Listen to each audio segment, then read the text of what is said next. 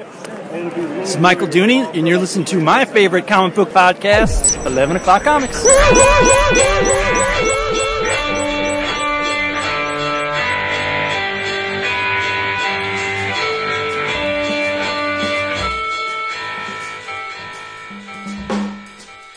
Perfect. Sounds like a little dog barking at the end of that. Rawr, rawr. This is better than Onyx's Turkey Gobble last week. Oh, I like the turkey gobble, though. I gotta go back and listen to the episode. Well, you like the Turkey Gobble for some different reason. Turkey gobble and or prawn? Who can say? You're hurt. Yay! Yeah, no, I'm bowing out when it gets rough.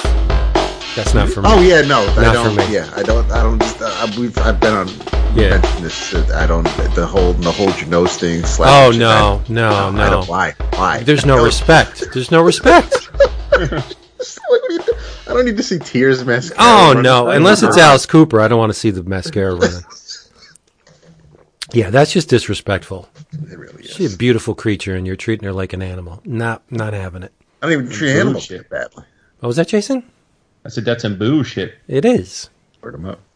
She's giving you a gift. What do? You pinch your nose and slap her. That ain't right. Yes. But this is this is very much. This is all kinds of right, because this is 11 O'Clock Comics, episode 624. It's the book of the month, my friends, and I am Vince B. You are Vince B, and I am David A. Price. Love you. That is facts, and I am the Beast. Wow. No, you're not the Beast. You're a very wonderful human being, but you've never offered me milk. Maybe because I'm lactose intolerant. Are we drink roll call tonight? Oh, you gonna give me milk? No. Well, not you, because you'll be recording from the bathroom. Yes, but I would drink the Beast milk in a second. You are Jason Wood, everybody, and as we said on the road into this here thing, this is the book of the month. And in case you don't know how we does it, we solicit our beautiful patrons, and that who is responsible for this episode, our patrons. If you want to check out what we do on the Patreon, you go over to patreon.com/11 O'Clock Comics, and you will see how it goes. But here's the rub for those many people who are checking us out for the first time. What we do is we'll cobble together 11 choices for the books of the month. We've been doing spotlight specials where one of us will commandeer the entire 11. Others are group efforts. Others are picked by the patrons. What they do is they go through the list and they vote. Democratic process. They vote on this stuff. And the one that wins is the one that we talk about. And in this case, the one that won was Elektra Assassin. Mm-hmm. Yes, by Frank Miller. Very lucid Frank Miller. Bill Sienkiewicz. Letters. Very important. Letters, not only by Jim Novak, but by a god of lettering. Gaspar Saladino touch these pages. So, wow, it's a monster of a book. But once again, we would like to thank the patrons for making this happen, because without them, we wouldn't be filling your ear holes right now with Elektra Assassin. Indeed. That's how it rolls. That is how it rolls. So grateful. Mm-hmm. What are you laughing for? It's the truth. It's just nice to hear you excited about that book of the month for once. Oh, yes. No, how could you not be excited for this book, dude? I mean, there were a couple this month that I think... I know that there were one or two that Vince would not have been enamored with, but I think there were a few here that we would have. Well, why don't you tell them? They all would have blown us away. No, but that's not the point. The point is new experiences, right? That's true. Yes, even reading this again. For you. But no, even reading this again was a new experience, even though I've read it before. Every iteration, as you get older, is a new experience. You don't see it with the same eyes. You don't process it with the same brain, because you have experiences and things that have happened in your life, and you're hopefully wiser. And, you know, you're not the same person this time around as when you read it initially. Very, very true. Yeah. It's true. Wait, I assume did you read it off the shelves? Hell yeah. Gobbled it up. Yeah. No, I mean, I didn't. That's why I asked, because it came out in 84, which is right when I started becoming a comics collector. So I think I read it. The covers say 86. Oh, 86, sorry. Yeah, I read it years later, so. But that magical time, 84, 85, 86, like comics were firing on all cylinders. Golden era, man. Yes. Yeah, it's For just, sure. you look back and it's just insane the amount of certified masterpieces that were produced in that time. It's just incredible. It boggles my mind. And they, you can always say, well, yeah, of course you're going to say that because you were there on ground zero. And this is our new generation on ground zero of the new stuff. And they may consider things that have come out within the past 5 years to be masterpieces. But I don't know if they hold up to books like Watchmen. That's the thing. We'll have to find out in 30 years if anybody feels that way about DiDio and Giffen's OMAC or anything like that. It's there are people. I mean, granted, hindsight and all that, but we hold people like Frank Miller, like Bill Sienkiewicz. I mean, they're on pedestals for us, and I don't. It's way too early right now to say that I think, and just because I'm looking at the cover, I don't know if we could say that. I'm not saying that right now about Ryan Sook, but in another few decades, who knows? I'm just we have so many years of experience with these guys, so that anything that came out in the past 5 years is still too new to consider that. But like you said, Vince, you don't know anybody who's reading anything new now, like you read this new when it was coming out, is going to feel differently about the stuff out now in 30 years. Sure. But I mean, it's all, I think it has a lot to do with time, because every time is speeding up. Novelty increases by the day. There's just so many things to process. There's so many things impacting us in social media and on the web and just in the world, and do accomplish and ingest. So I think there may be masterpieces being produced today. It's just that there's so much noise that you can't appreciate the signal for what it is until time passes and you revisit and you approach these things without all this static going on. Like, it's hard, and it's a product of the times in which we live. We didn't have all this noise back then. And I know, get off my lawn, but it's true. We did not have all these intrusions into our processing time as we do today. They were, some were there, but not to the magnitude we currently are experiencing. Right. I agree with that. Yeah. But, I mean, I'll go out on a huge limb and make a prediction. There is one masterpiece being produced right now. Okay. Oh. Yep. I don't want to say, well, yeah, I'll say, because I'll probably be proven wrong, but in my eyes, I think it is, from what I've read so far. Morrison and Sharp's The Green Lantern. Oh. It's friggin' incredible. This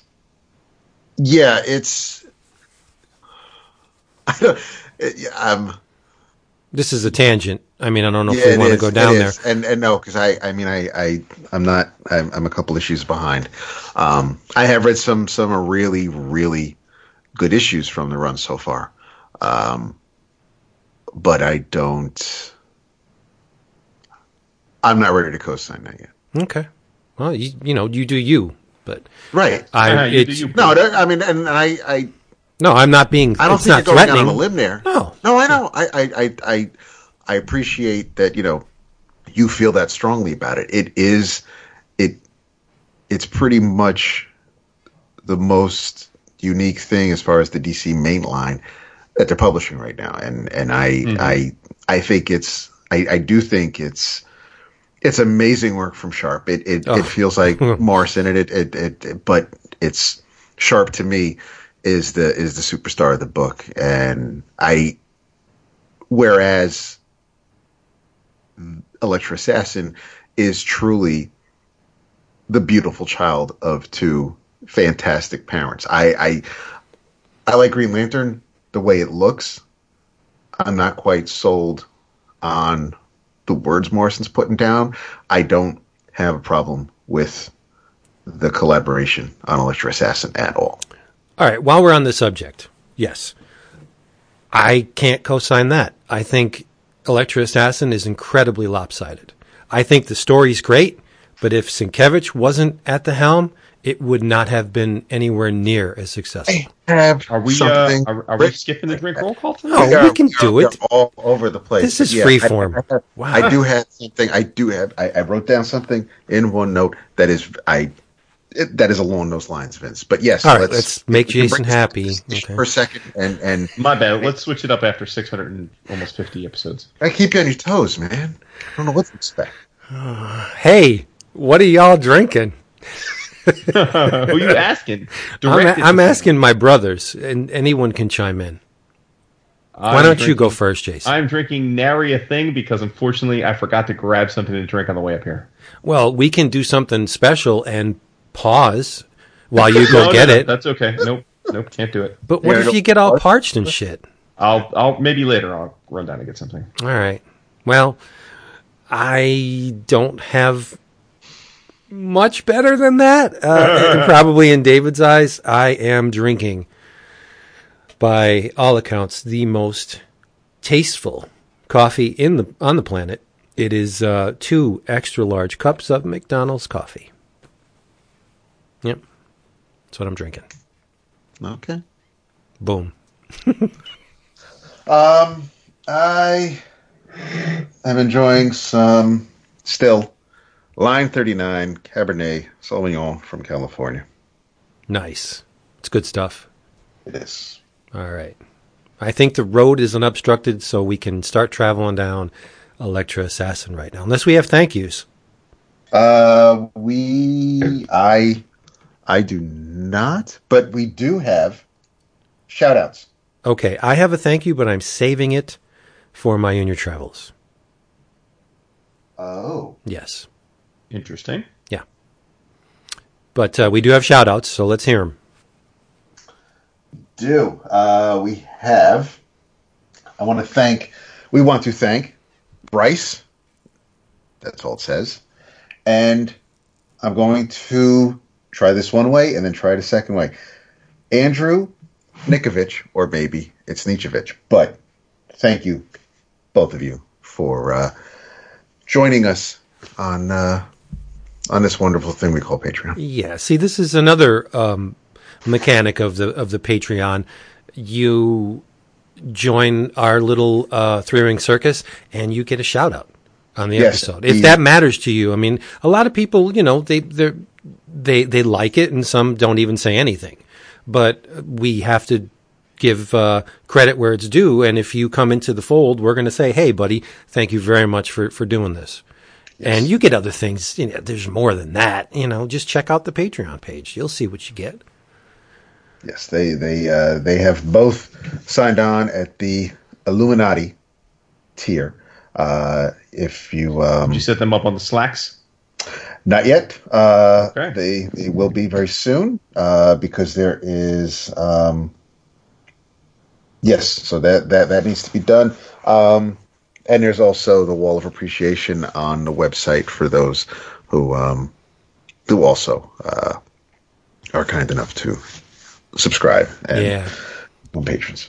I came up with another bonus for our Slack patrons. Oh, yeah? Yep. Well, speak on it. Maybe it'll get some more people over to that threshold. At least once, probably. I'm going to shoot for 3 times a week. Okay. You will be the lucky recipient of a fanzine, digitized fanzine from nice. Comics. I have a zillion of them. That makes me happy. I'm on the Slack. Yeah, I'm getting a bonus. And this is not stepping on anybody's toes. These things are well out of their copyright bracket. And so you can get a little glimpse into Comics Silver Age and Golden Age from these classic fanzines that are now long, long out of print. And I'll be throwing at least 3 up a week for the patrons' perusal. How about that? Awesome. Fanzine flashback. I love it. Yep. Come aboard the Illuminati tier. I'm thinking, my friend. You are. What can I give these people for supporting Proud of us? you. Yeah. And somebody asked on Twitter about, hey, yo, what happened to those T-shirts? Well, we're going to have them for you in time for Christmas. So, well in time for Christmas. So you can order them, and if you want to give them to people, whatever. So that's in the works too. And we got stuff. We got stuff. Yep. Yeah, I want to see lots of EOC merch at New York Comic Con, people. Oh, and speaking of New York Comic Con, believe it or not, it's just about a month away, which is just shocking how fast the year goes. And this year we're going to do a little more planning. Next week we will announce on the air, and then every episode therefore a venue for our New York Comic Con get together. We had one last year, but we didn't really talk about it on the show because we ended up picking a spot sort of right near the end of before the show. So we're going to get you at least a month in advance because I know a lot of you are coming to New York Comic Con, and that way we're looking for a big turnout. We want to make this a freaking party. It's New York, dude. Yep. City that never sleeps. Let's get it. Let's get it. Greatest city on the planet. Only so because do it. We want a massive turnout. I haven't been to Tokyo, so I'm saying. Oh, we got to go to Tokyo. I know. We do. We absolutely do. Yeah. Hurts my heart I haven't been to Tokyo. I would not want to come home, I bet. Oh, man. What I'll ever think about when you bring up Tokyo is how Felix and his crew went to Tokyo, and they ended up each buying an extra suitcase so they could come home with all the good loot that they came up with. Yep. It would probably be the same for me, only doubled or tripled. That's like the birthplace of vinyl. It's like, oh my God. I would buy all the combiners. Just all the Gestalts that exist. I'd just buy them all. Do you have Voltrons, Transformers, doesn't matter. Did you get Triptychon from the... No. Oh, it's gorgeous. Is it? Yeah, it's better than the original. Yes, I know it's blasphemy, but I think it's better than the original. It's certainly bigger than the original. Yep. So, we are gathered here today for a reason. Yes, sir. Yes, and it's to talk Elektra Assassin. Now, I'll run down the creative team one more time in case you weren't paying attention when we were driving in. Written by Frank Miller. Illustrated by Bill Sienkiewicz. Letters by Gaspar Saladino and Jim Novak. And it was produced in 8 separate issues for the Epic imprint in, David said, 1986. It may have spilled into 1987. I'm not entirely sure. Yes. Yeah. The cover date was August 86 for issue number 1. And in the collected edition, there is an introduction by Mary Jo Duffy. Did you guys read that? I did. Can't say that I did. It's pretty wonderful. I don't know if it's in the most recent release of the new trade paperback. This is the version I have is one of the earlier ones. Well, just to summarize it quickly, Mary Jo Duffy said that Frank Miller specifically requested Sienkiewicz for this project. She had been trying to entice him to come work for Epic to do something, and he was working on an Elektra. He was mulling over Elektra Lives Again, but he said, okay, I'll do a series about, Elektra, but I got to have Sienkiewicz. And she said, fine. And during the creative process, it was such a combination of the two ideas and concepts that Frank would retool some of the story in the wake of Sienkiewicz, and Sienkiewicz would redo pages along the way to make them more in tune with what Frank had wanted. And it was just it was a nice commingling of the two creative types. But when you pull back and take a look at this thing from afar, the story's good. It's fun. It's Frank being strange, techno weird Frank, which I love it when he gets like that. But if Bill was not doing the art for this, I really don't think it would be the landmark series that it was and is. Yeah, I'll go. I 1000% agree with you. I think that rereading this maybe at this age, I would go as far. Shots fired. I would go as far to say, I think this book would be better without the words. Like, I think the visuals are so powerful and so stunning and unique, especially for the time, that I would love to have experienced this just as a visual narrative. I would not go that far. I know you Yeah. got almost. Yeah, I mean you worship at the altar, Frank, and that's cool. That's cool. I found rereading it a little bit of a slog. It's very wordy. Yeah. Yes, for those of you at home who have not read this, it is extremely wordy. It, like I said, 8 issues, 200 and whatever odd pages. It reads like a 12-plus issue miniseries. I mean, it'll take you that long to read it. It's very dense. But when you say, extract the words, I don't see how they would do, because there are certain passages in this book where someone is speaking on the page, and those narrative boxes are colored. They're a certain way, and then when someone else enters the mindscape, their narration boxes are colored a different way, just to set them off. So certain characters have different colors for the narrative boxes. So how do you illustrate 2 minds within the same body without all this text? It's hard to do just by pictures. Also, it's unlike Claremont, who would, if Paul Smith is drawing Wolverine slashing his way through the woods, you would see that, and Claremont would also write the words that this is what's happening. That is not what's going on in this book. No. What you see in the panel, it's whatever someone is thinking. Miller is not describing the panels that Bill has illustrated.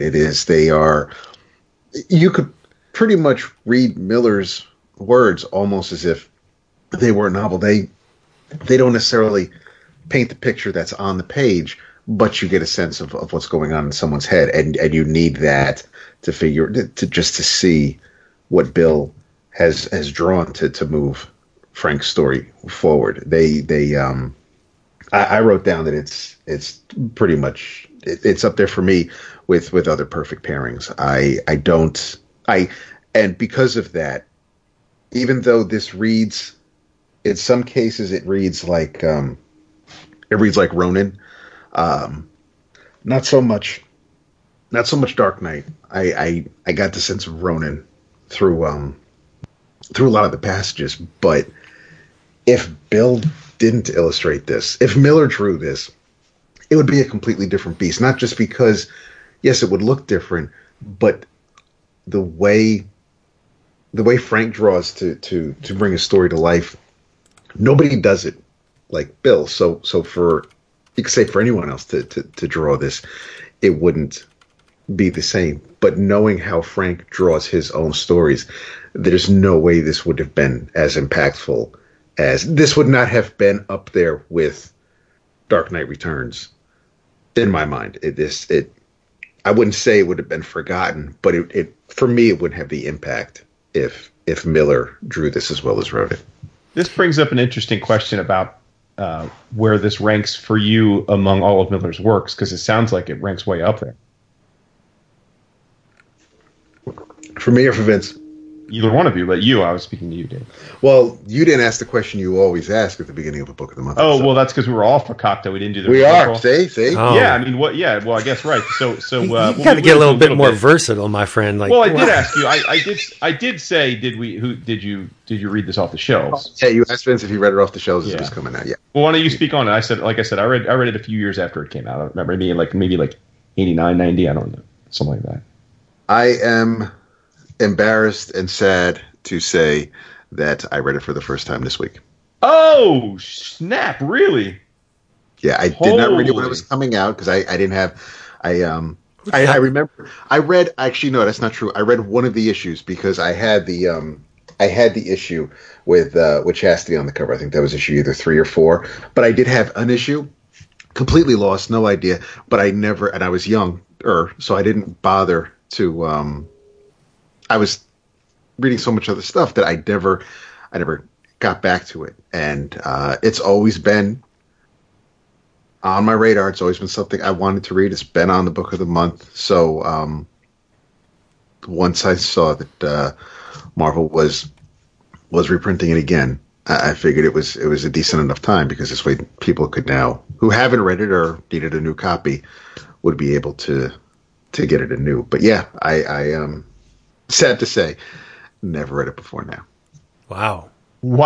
Who the hell are you? That is fascinating. It is. It's a little on the weird side, but it happens. Oh, absolutely. Yeah. I can definitely say that each successive read through this thing reveals more of its secrets. Like, I did not appreciate what it was when it was coming out. The art, yes. The story, not so much. I enjoyed it, but there were facets of the thing that I may have glossed over, because over the years I'm like, so that's what that section means. And now reading it as a 54-year-old adult, in quotes, I think I've cracked a lot of this nut to the point where I would rank this. Wow. I mean, it would definitely be top 5 for me of Frank's works. Okay.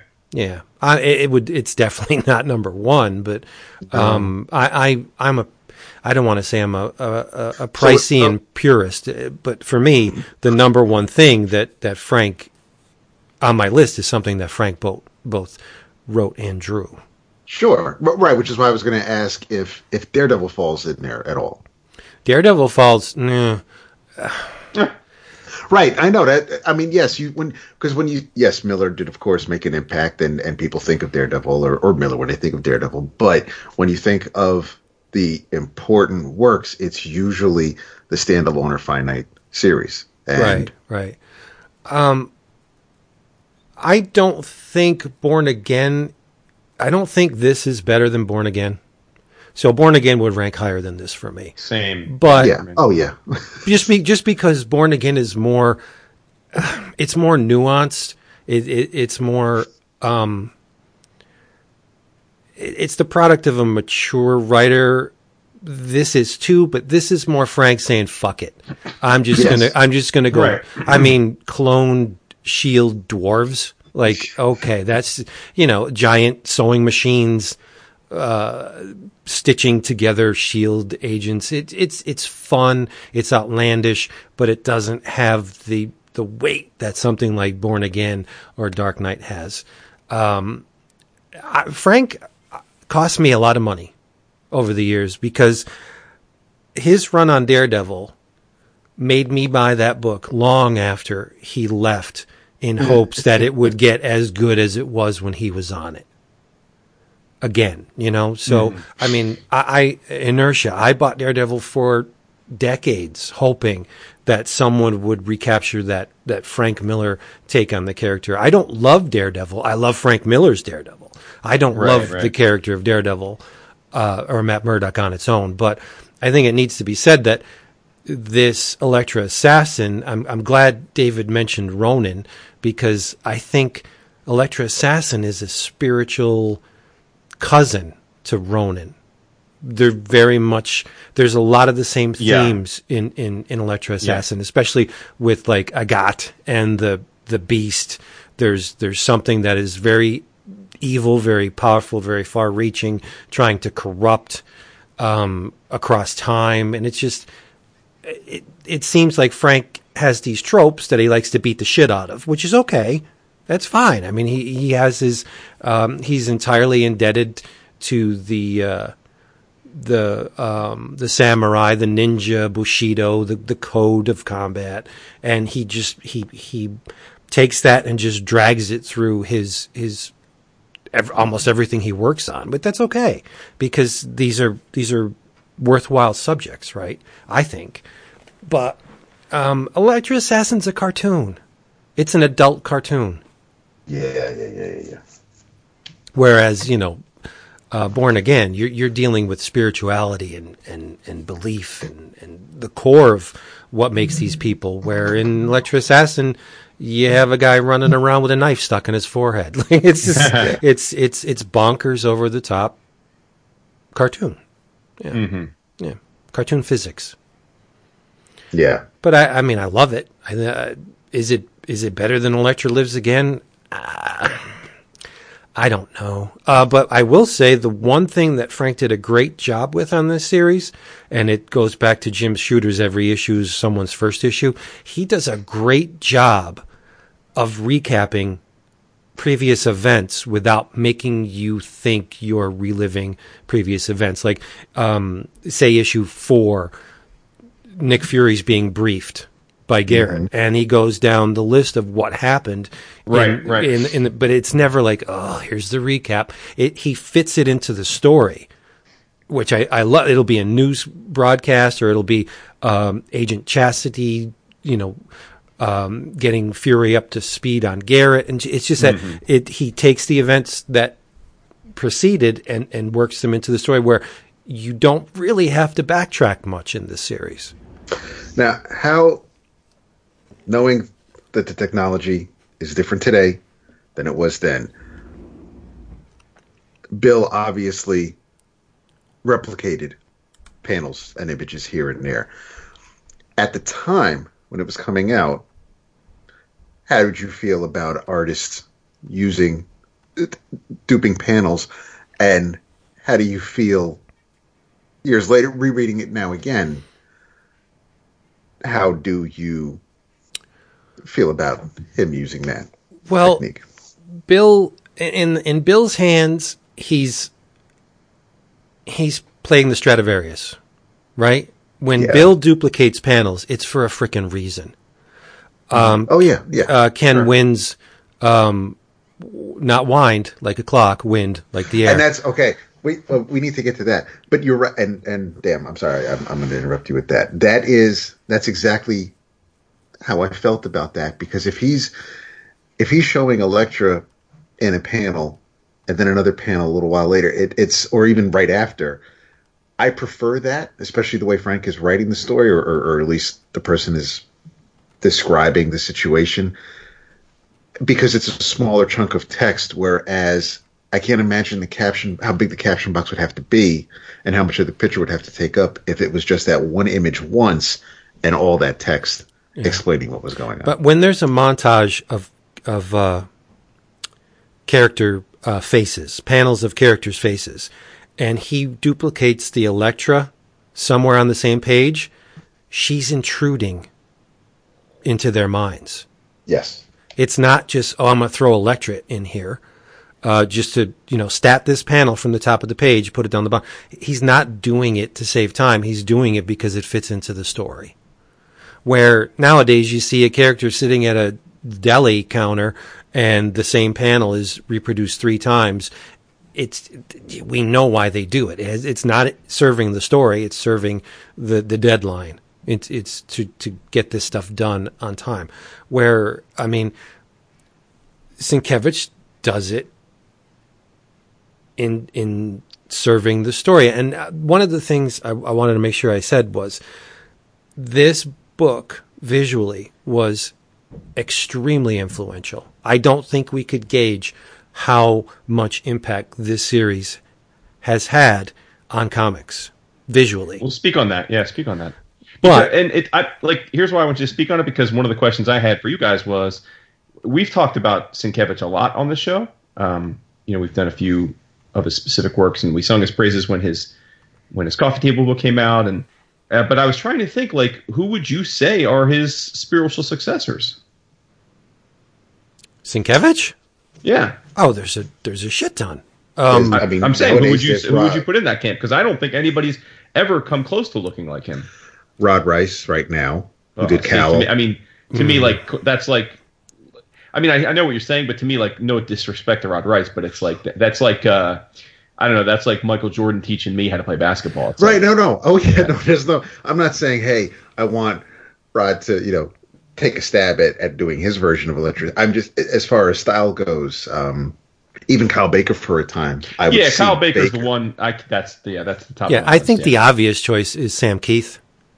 Oh, okay. Yeah. You know what? I didn't make that connection, but now that you say it, okay. Yeah, Sam Keith is. I'm looking at it not from a stylistic similarity. I'm looking for multiple mediums, paint, line work, cut paper. I'm not a huge fan of his work, but David Mack is definitely a successor. Yeah. Yeah. I wouldn't have thought of that. I guess what I'm getting at is I don't think there's anyone that's in his school that I feel comes anywhere close to him. Well, that's hard to argue with, right? I can't back you up on that. Yeah, I mean, he's not at the top of Mount Rushmore for me. I mean, I love the way Bill approaches his craft, but what I wanted to say was, for how influential this book was, and Bill in general, with the Demon Bear story, I mean, it just started to steamroll. Everything he touched was revolutionary, right?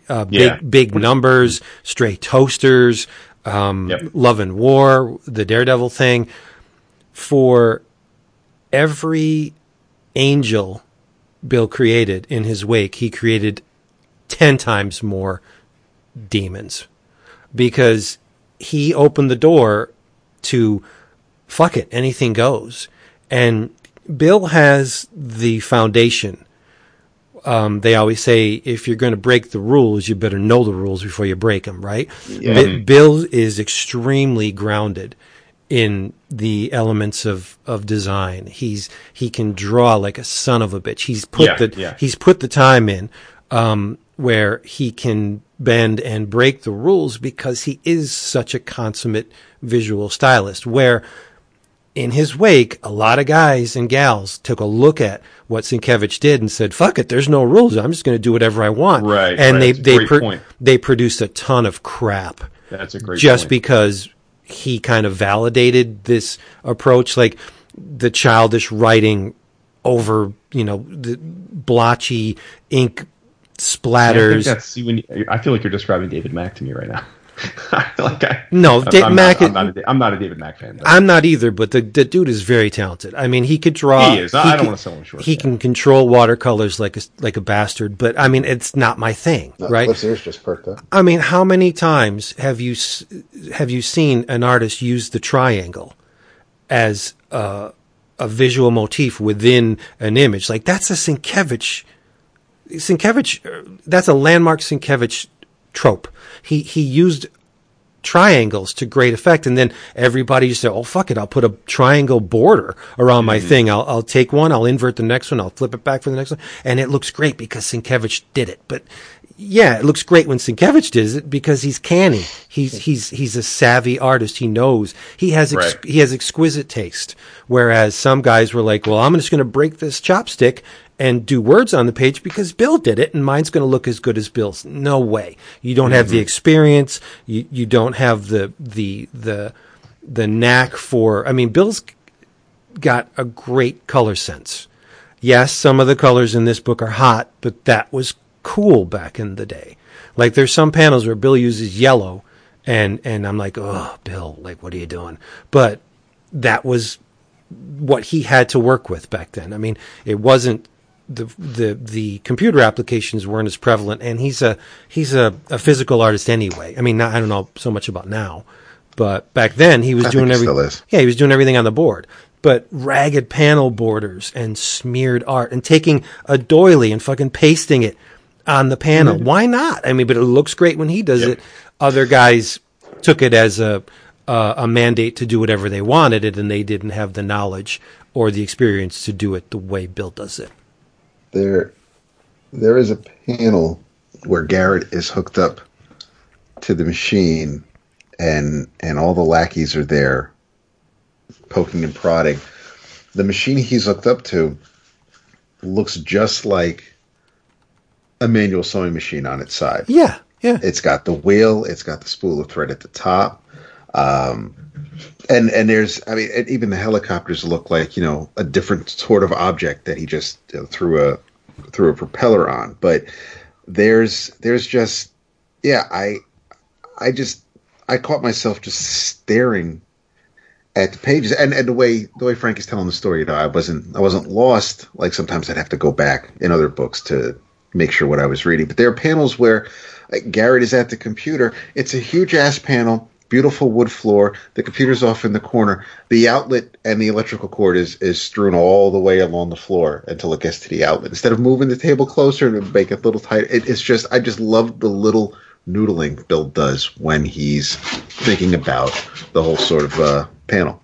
Yeah, exactly. And I think I'm looking at that page you're talking about now. I think that's a beautiful, beautiful page because it's designed very well. You see this blank expanse of wall, and many other artists, I'd be like, well, why isn't there something there? Bill puts a texture in there. He puts shadows in there. The thing that I love about that panel the most, when you look at the cord on the floor, look at that ochre brownish scumble at the bottom of the left-hand corner. That's gorgeous. And it's just, I love it. I love it. But we should start talking about the story a little bit here. Yes. Well, Right. that's where it gets hard. I don't know about that, but okay. I'm kidding. Right. I think, structurally speaking, I think the first two issues are a bit of a mess, but then I think it gets back on the rails. Well, I like to think that the narrative kind of mirrors Elektra's state of mind at that point. Because she's pretty messed up when this thing starts. That's for sure. We're looking at there's a little bit of a backstory, but not a whole lot. We're led to believe that Elektra was cogent in the womb. She was conscious and aware in the womb, which, I think she's romanticizing her birth, but whatever. We'll give her the benefit of the doubt. Her parents are attacked. Her mother's killed while carrying her. Father raises the child, and she's had experiences with in insane asylum, mental health institutions, where she tries to kill herself. And prior to that, Dad had her trained in martial arts, so the body and the mind was conditioned. You know the story. The Seven, specifically Stick, trained her, but she keeps talking about these globes, the spinning globes, and she allows some of these globes to come close to her, and there's this black globe that she kind of keeps batting away, and these are memories, painful and or happy memories of her formative years. But the hand is a very crucial part of her upbringing, but you don't see a whole lot of that. I mean, it's mostly, I've been trained, but I'm also a little fucked up. My mind is not working in the way that your mind works, and I was abused in this asylum, and Stick also abused me, but wouldn't give me the love or the attention that I wanted, even though I was the consummate student. Like, she does things with her mind that a girl of her age in this kind of training in this universe shouldn't be able to do. Like, she can communicate mentally, psychically with Stick, and he doesn't even give her accolades at all. He's like, doesn't register with the guy. So she keeps trying to at least do something to get this guy's, she needs validation, right? And so she's in the asylum, and we see her being hosed down and abused, and it's implied that she was almost raped. And that's when she becomes, she says she's a turtle, a snapping turtle, and the guy assaulting her is a rat. It's very beautifully illustrated by Sienkiewicz. He stops with he intersperses the painted panels with this very flat, designy, beautifully scrawled image of the turtle turning on the rat and killing it. But and then it snaps back from that depiction of reality to her actually biting the throat out of her attacker. I mean, Elektra, she's formidable. She's one of the best at what she does. She's not Wolverine, of course, but as a fighter, she's pretty much second to none if we're to believe what's in this. You know, she could read the minds of her targets and cloud them and push them around and swap them with other minds. I mean, the one thing that I, now having read this, the Elektra books that followed this, she's severely depowered. I mean, we're led to believe that this takes place before, obviously, the disastrous events of Daredevil, Frank's Daredevil run, in which Elektra is quote, killed. But, I mean, after Marvel brought Elektra back, she's massively depowered. They don't really go into her abilities to just shift people's minds around. That's a hell of a big deal, right?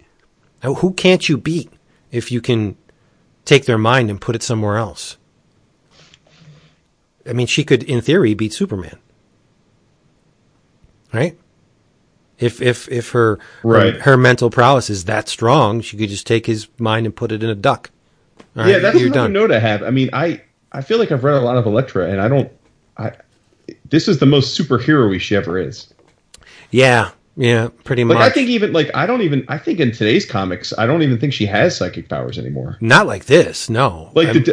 Two things. One, that Del Mundo series, which I liked a lot.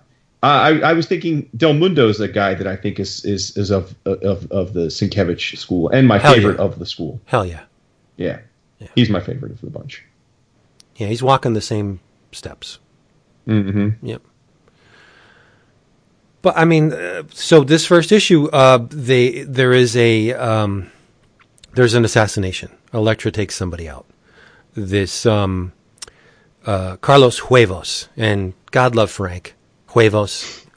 She assassinates this Carlos Huevos of San Concepcion because she believes, she does it for $2 too, $2 American.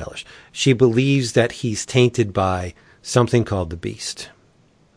He has supped of the Beast's milk, and he is in league with, let's just call it what it is, the devil, right? And so she takes out the assassin, and she does it she takes out the president in a way where the president's on a carousel with his daughter, which is revolving, right? And she's on another ride at this amusement thing, which is moving in a different direction. She fires a crossbow and takes him out. One shot. So logistically, that's amazing, where she's moving and firing at a moving target, and it's like effortless for her. Pew, you're dead. Like that's the consummate skill of Elektra in this. She is extremely formidable. She's Batman level in this thing. Yeah. Yeah. Any comments on issue 1 other than it just lays the groundwork for what is coming? Well, I will say we should mention this being an epic comic, and that comics like this weren't on the shelves in all that frequency when this came out. I mean, there's a lot of very adult comics out there now that we're more immune to it as the industry and the readership has aged. But to see child molestation and rape and murder and things like that were not very common in comic, in the 80s in comics. Right. And something that's problematic in this 8-issue series, there's not a lot of good guys. I mean, even the title character, she's not necessarily a good person. And her allies are not very good. I mean, if I had to list the likable characters in this, I mean, it would be Nick Fury. Yeah, just gonna say that's pretty much it. Yeah. That's pretty much it. Yeah, Nick Fury, the old war dog. He's trying to do what's right, and not only for his country, but for his for Shield, right? He's trying to do the right thing. But there's a lot of scumbags in this book, top to bottom. Yeah, and the thing that surprised me is I never took notice of the racial and sexual slurs Oh, Garrett's a piece of shit. that Big Frank. time. He's a bigot. misogynist. And, Yeah. Oh yeah, but Frank throws him around like candy at a parade. You know, I mean, we won't. I don't think it's And it's necessary funny, to repeat them, but because you mentioned the way everybody is plugged in now and everybody has to say something about what's going on. People would think, never mind Fury and any of the good characters that Frank has written, but people would take Garrett as Frank's voice, as if like Frank is the person who, which obviously back then nobody had Twitter to make those claims, but yeah, I mean, the way he goes and he just goes buck wild with I mean, it didn't take much for us to know what a miserable person Garrett was, but Frank puts the exclamation point on it early on, so you know. And he thought that comes into his head. He gets more miserable as the story progresses. Yeah, but that's it's a huge problem for me when the perception that the creator is speaking through his characters, and in a lot of occasions they do, but you should never assume that just because this incredibly offensive piece of dialogue comes out of a character's mouth that that's the author speaking. Like, why would you draw that line? I know. Mm-hmm. I know. I mean, and we see it in music all the time too, and in film. Oh, this film glorifies violence, so the creators must be very, very violent people, and they condone this kind of behavior. No, that's. I mean, is there no separation between creator and creation? There's Not in some of people's course minds. there is, right? But I mean, and it's not validating any of this. I don't remember Frank. I mean, this is not Frank. Frank's a little weird, and he's a lot of crazy. But I'm pretty much certain that Frank leans towards the liberal side. Yeah.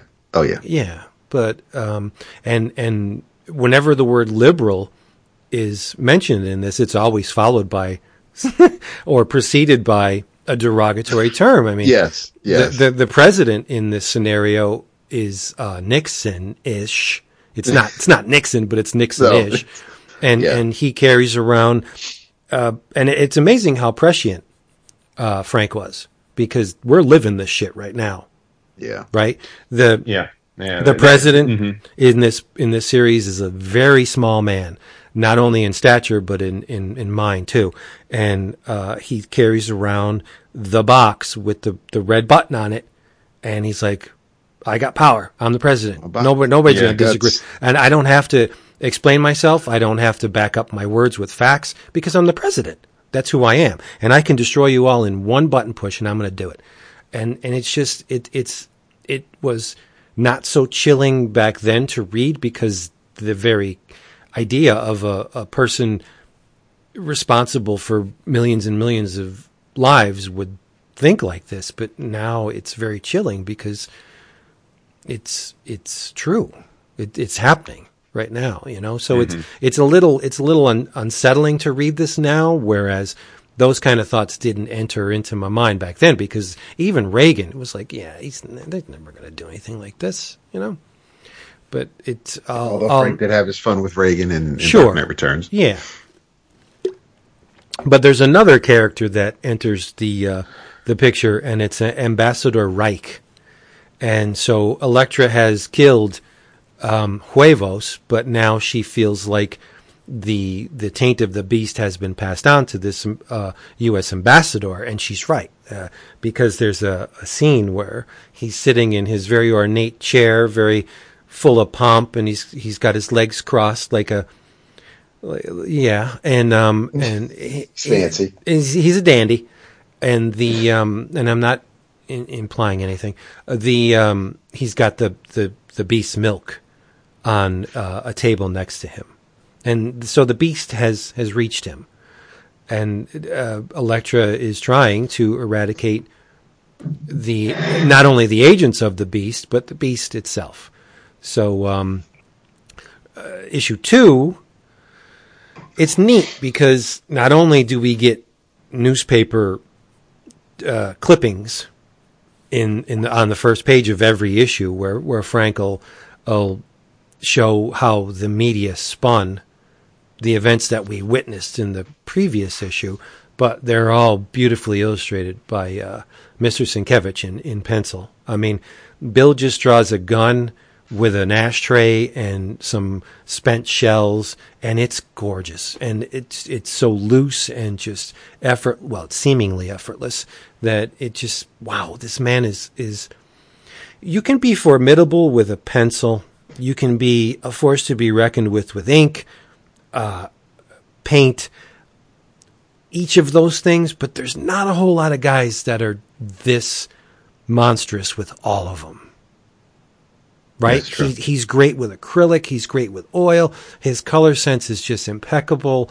The things that what you may think that Bill Sienkiewicz is the poster child for excess on the page, but there's a lot of shit that Bill leaves out and he holds back, and there's the restraint in some panels, like the panel with Garrett at the computer. I think that's a very restrained panel, but on the page it's imposing because it's so large and it's there's a mood to it. But Bill is commonly known as the guy who just goes hog wild on the page. In a lot of cases he does, but there are many instances in this book where Bill just pulls back a little bit and he just illustrates what he feels needs to be shown, and the rest is just, he leaves it subjective as to what is going on. He's a monster. No lie. Yeah. So issue 2, Garrett, S.H.I.E.L.D. agent Garrett, Agent Garrett, let's just say Agent Garrett, because he is a S.H.I.E.L.D. agent, although no one knows how he got there into S.H.I.E.L.D. Until later in the book. Garrett's dispatched to find the killer of Carlos Huevos. So he goes to San Concepcion, and Garrett is augmented by a division of S.H.I.E.L.D. He has a chip in his brain that he can store and retrieve information. Parts of him are steel and plastic, and his strength has been augmented, his speed. But we're told over these issues that he was a pretty decent agent before he was messed with, and now he's approaching super. He's superhuman because he could do things that regular humans can't. So he is superhuman.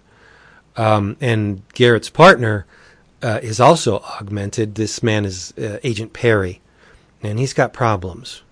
They're on the trail of the $2 whore from Bolivia. Meanwhile, while Garrett and Perry are searching for Elektra is also searching for Garrett and Perry. So she recounts her training during a lot of this series. The Jonine had 6 orders that she should follow in every endeavor. Number 1, leave nothing living. That's a given. If I was a person doing what she did, I would leave nothing living as well, because if you leave survivors, then information can be dispersed. So if you cover your tracks and kill everything, you don't have to worry about any leaks, any loose ends. Number 2, no one is innocent. This must never be forgotten. I don't know if I can agree with that one, but okay. Number 3, protect the body. It is your weapon. Number 4, seek the darkness and be silent. Number 5, feel no pain. And number 6, my favorite, the old ways and the elements are your allies.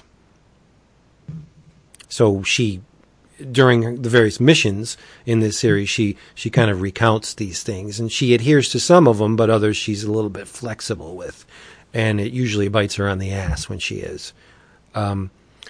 So Garrett scours the Infoverse for pieces of Elektra's past. Elektra shuts down Garrett, but Garrett is not entirely happy as a S.H.I.E.L.D. agent. He wants out of the agency. He wants to leave the life. Wants to leave the game. So he's looking at the very least for a transfer. Get me the hell out of these backwater countries. I want to go to the States. I want to be home. Garrett, in the process of researching Elektra, he becomes enamored, so to speak, with Elektra.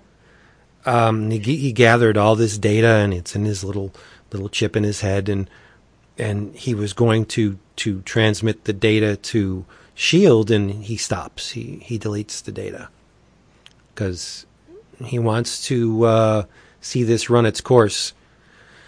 And he's a little bit selfish because he wants to get his hands on Elektra. He's extremely smitten with her, but he's seen better, so he says. I've seen better. I doubt it. There's a sexual attraction. There's an admiration of her martial arts ability. It's difficult to ascertain whether it's just a genuine affection or curiosity towards her, or if she's clouding his mind and making him. I would think more the latter is true. That yes, she's beautiful, but she's probably pulling his strings early in the book and getting him to to fetch the cheese. You think?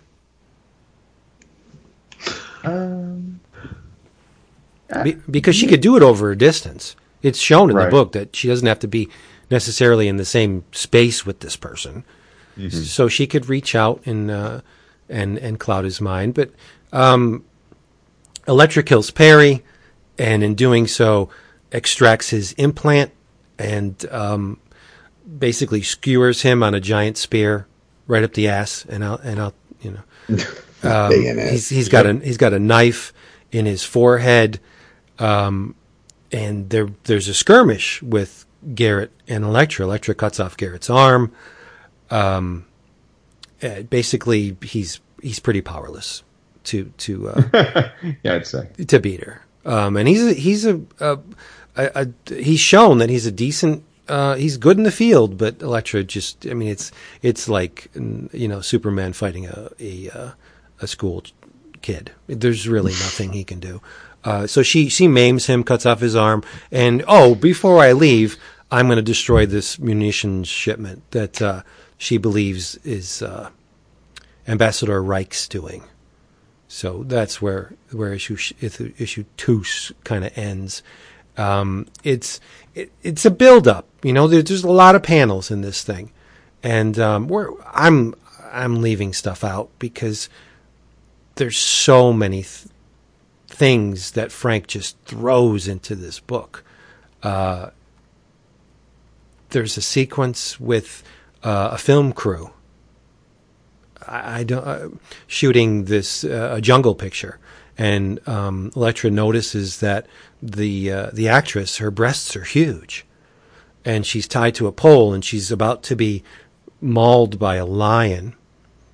And this guy comes out, and the hero, and the lion is old and drugged, and fleeing the scene, Elektra takes the lion with her, and she frees it, and the lion shits in the back of the Jeep. But it's just this weird aside that Frank kind of puts in here that it doesn't render Elektra as a compassionate soul to me just because she's saved a lion.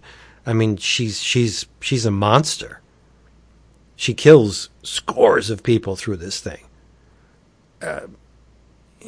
I don't know. How do you guys feel? Do you think Elektra is an admirable character? No, of course not. No. But I mean, I'm torn because she's trying to eradicate this evil, this beast, right? So that's a good thing. But the roads she travels to get to that good thing, I mean, she doesn't seem to have a whole lot of value for human life. That's true. She cuts people down left and right. Yeah. Of course, she's an assassin. Of course she doesn't value human life. Yes. And she's soulless. And no one is innocent. So, I mean, if She's she been believes... brought back from the dead. I mean, she's just a killing machine. Well, has she been brought back from the dead before? Is this before that? Because This is after that. Because This is post us. This is post all that stuff. No, this is a prequel. This is before the events of Daredevil. Not No, the part no. where she meets. This is before she dies, obviously, in Daredevil. Frank says in the Duffy intro to the book that this is a prequel. yeah. Well, Okay. right, because Duffy says Elektra's dead, and Frank is explaining the story he wants to tell to her, and Matt does make an appearance, but that's because in the flashback, Elektra's just thinking about college. So, Right, yeah, that's her it is. college days. Yeah, Yeah, but her training. When you go through that rigorous process, that the humanity kind of is leached out of you. I mean, she had to probably do some despicable things in her training. I mean, she was trained by the hand, right? So they weren't too kind to her. So she may have been soured. I don't know. I just don't see Elektra as a. Marvel has flipped the script on that over the years. well, just like they do with Punisher. Yeah. Right. Yeah. Exactly. I mean, talk about a spectrum of betrayal in the Punisher, right? I mean, from insane killing machine willing to kill anybody for like jaywalking to noble hero alongside Captain America. You know, it's Not only very much noble a character hero, of convenience. but someone that is worthy of being displayed on the back of trucks. Like I see exactly, Punisher. He's not a hero. Like There's a construction truck in a couple blocks over it's got the big Punisher skull. Like I'm like, why would that be your logo for your construction right, site? But okay. and I've seen the blue and black, Blue Lives Matter flag thing. Oh no, that's the thin blue line. I mean, yeah, it's for cops that have, I believe, fallen in the Right, duty. but That's I've seen that blue black flag superimposed over the Punisher symbol. Seriously? Yeah, there's guys around here that wear T-shirts with that on it. And it's the weirdest thing. I know this is an aside. All right, you know that I live in Pennsylvania, right? Yes. The listeners. I live in a place right next to Scranton, and there are Scranton. Okay, the office. There are stickers on the back of trucks in my neighborhood, which is the city's Dunmore, that says "Defend Dunmore," and there's an AK-47 over it. Because there are scores of terrorists that want to take out Dunmore, Pennsylvania. Like, I just don't get it. But anyway, that's a Miller-inspired aside. Issue 3, S.H.I.E.L.D. rebuilds Garrett. Better, stronger, faster. Elektra breaks into the S.H.I.E.L.D. installation and steals Garrett's implant. She kills a number of agents before being brought down by a taser. And issue 3 is the introduction of Ken Wind, the John F. Kennedy Leica look. And he's a Democrat, liberal, presidential candidate. He's not happy with Reich for his connection to the corrupt dictatorship of San Concepcion. And this is issue 3 is where Elektra begins to haunt Garrett. He thinks about her a lot. Yes, a lot. S.H.I.E.L.D. examines Elektra at length, and they find a substance that has altered the structure of her brain. Kind of a chemically induced genetic regression that hypercharges her lizard brain, making her very fast. She can think very quickly. It accesses that part of the brain that the fight or flight, the decision making. It's like it's her lizard brain, and she's hypercharged, right?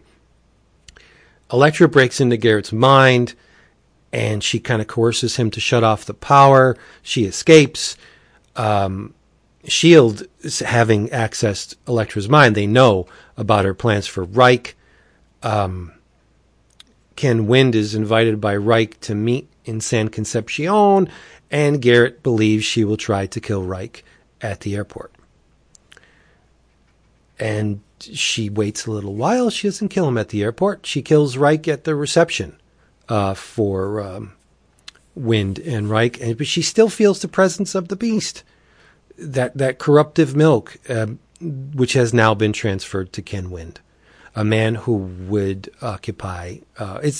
He's slated to win the landslide, the election by a landslide.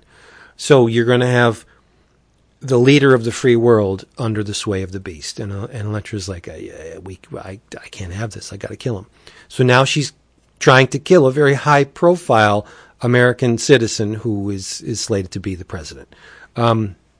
Garrett's transfer to America is approved, and in trying to get there, Elektra comes between him and his plane, steals his ticket. So Garrett's very much delayed while Elektra comes to the States after Ken Wind. That, in a nutshell, is issue 3. Fuck. What did you say? No, sorry, I was commenting about something else. Oh, my goodness. Any fallout from issue 3? The sewing machine is my favorite page. I love that panel. I It's have to nuts. show it to my wife because I'm just going to have her show. I'm going to show her the page and just see what her reaction is. I love that page. It's bonkers. I think it has to. I don't know. It's I'm trying to think back to the mid '80s, and I'm like, because if I see that word spelled out in a book, I think wind. I never think wind. So no, I don't know what was going on. Yeah, where like he has to make sure and remember, especially if you're speaking to a reporter or if you're being interviewed, they're going to say. Yeah. It's not like they just met you and they're trying to read your name. You're running for president, so I would presume they already know your name. Right. But it's just a little bit. I think he just thought it'd be a clever line. Yeah, and it's entirely pretentious. So exactly. I think that's the character he was trying wind to the watch, wind like the air. Yeah. I mean, I pronounce it's an iconic line. I mean, we all remember the line. So. Yeah. Oh, I yes, pronounce absolutely. everything wrong, and I didn't think it was. true. I didn't think it was right. So if I don't fuck it up, I don't think anyone else would. No, there's a number of full page panels in this thing that are just absolutely gorgeous. I love Garrett's wig. That hair is just fabulous. It is fab. And did you notice in the retelling of previous issues that Sienkiewicz kicks up the dot gain in those panels, and the colors are very, very high chroma, where the surrounding panels, the events that are happening, are not. And I obviously didn't notice it when I was reading it the first time, but if you look at the flashback panels where you get narrative box, and they're stacked, so you can't miss the pages when you're reading it. It seems like they are pieces of bigger images that have been blown up, and then the technology didn't really. It allowed for it, but that's not what I think he did here. I think he did these by hand, which is an amazing feat in itself. But I loved the cookie cutter wind head. Oh, I do too. Back in yes. But there are people, I remember vividly, there are people at the shop who really despised it. And I think it was just a lack of connection with what Frank was and Bill were trying to do. They're just like, it's the same stupid face over and over. I'm like, that's the point. That's the whole point. It was not just any face. It was Bill's face. Bill drew himself. Yes, but he does look like Kennedy. He looks a lot like... I mean, okay, so Bill Sienkiewicz looks like Kennedy then. I mean, he drew himself. I mean, it's his face. Bill has a... Right, but... I mean, now, I don't know about back then, but Bill has a much higher forehead. Bill didn't have that much hair. Well, I think back then he probably did. Okay, but I don't know. Where did you hear that that's Bill?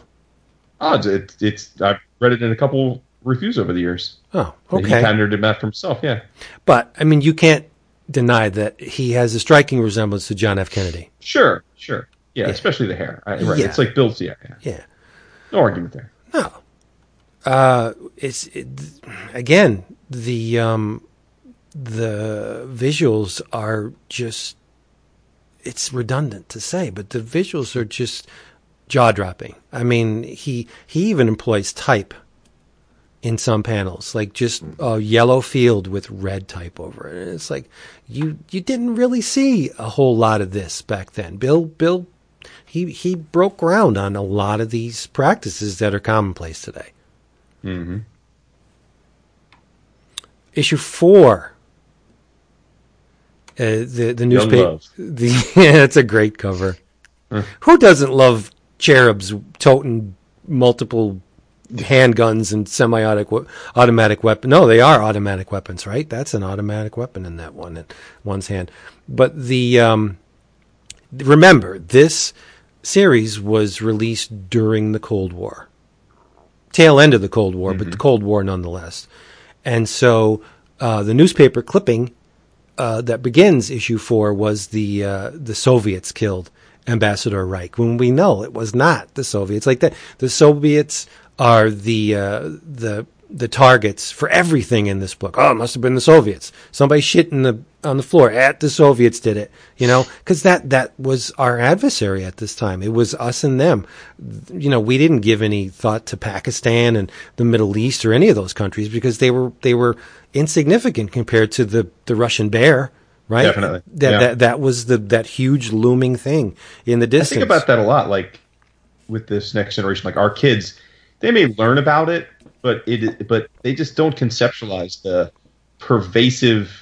I mean, there wasn't a day as a child that I wasn't reminded or thought of this entire group of people in another country across the world as being our mortal enemies. Yeah. Yeah.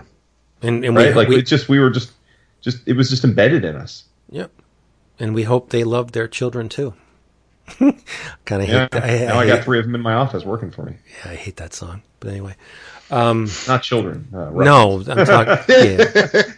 No, I don't child labor laws, yeah. Well, you never know. So, yes, issue 4.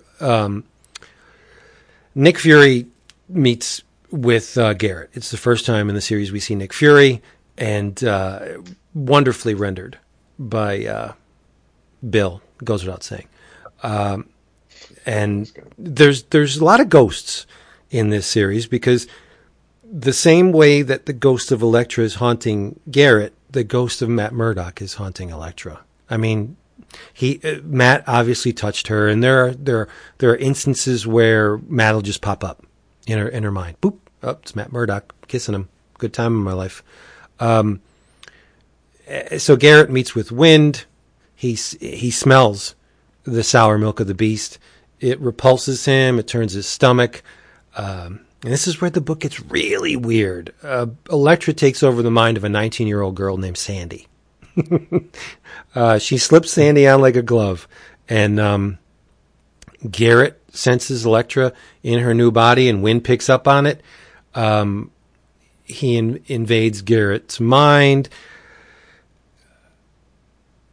The Beast uses a young man named Brad, he was a helper. Good old Brad. Damn it, Janet. He's a helper at the Wind campaign, and he uses Brad to get at Sandy/Elektra.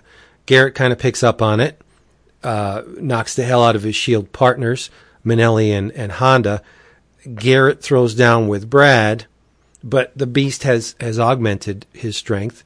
Brad kills Manelli with Garrett's gun. Oh, shit. A fellow S.H.I.E.L.D. officer killed with another S.H.I.E.L.D. officer's gun. It's not going to go down very well with the big boys. And Garrett's like, I'm going to get blamed for this bullshit. Oh, my God. Garrett stabs and shoots the hell out of Brad, but the guy won't stay down.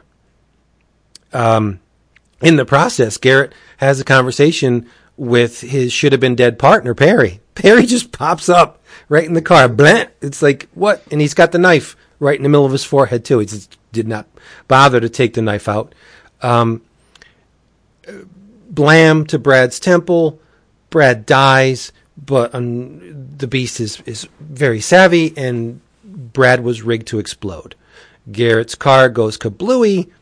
Sandy dies in the hospital, or was it Elektra? Garrett needs to reach the limo and get to Sandy/Elektra. Elektra communicates with Garrett in his mind. Now Garrett's on a motorcycle. He stole the policeman's motorcycle, and he rams the limo with the stolen motorcycle. The limo goes up. He thinks he's killed her, but he reaches for the plastic explosives that he's stashed in his leg. Garrett carries a lump of plastique in his leg just for special occasions. So he throws it, and we see the beast catch it. This disgusting green taloned hand just grabs this plastic explosive. Bada boom. Garrett's thrown into the Potomac. He's drowning, and he gets a kiss from Elektra, waiting for him in the depths of the Potomac, and she breathes life into him. And that closes the curtain on issue 4. Sandy is a riot. The way Bill draws Sandy with those big, it's like Dolly Parton kind of. With the hair, right? But those big puppy dog eyes, and she's so innocent looking, and it's anything but. I mean, the thing that's inside of her. But the thing that got me was during the scuffle with the police. Garrett, we see an image, a black and white image of what could have been. Yeah. With Sandy and Brad, who they're kissing. It's on their wedding day, but then later on in the sequence, we see an image of Sandy all in bondage gear with a whip, and Brad. Yeah, and Brad has rabbit ears on, and he's got a party favor in his mouth. It's the weirdest thing.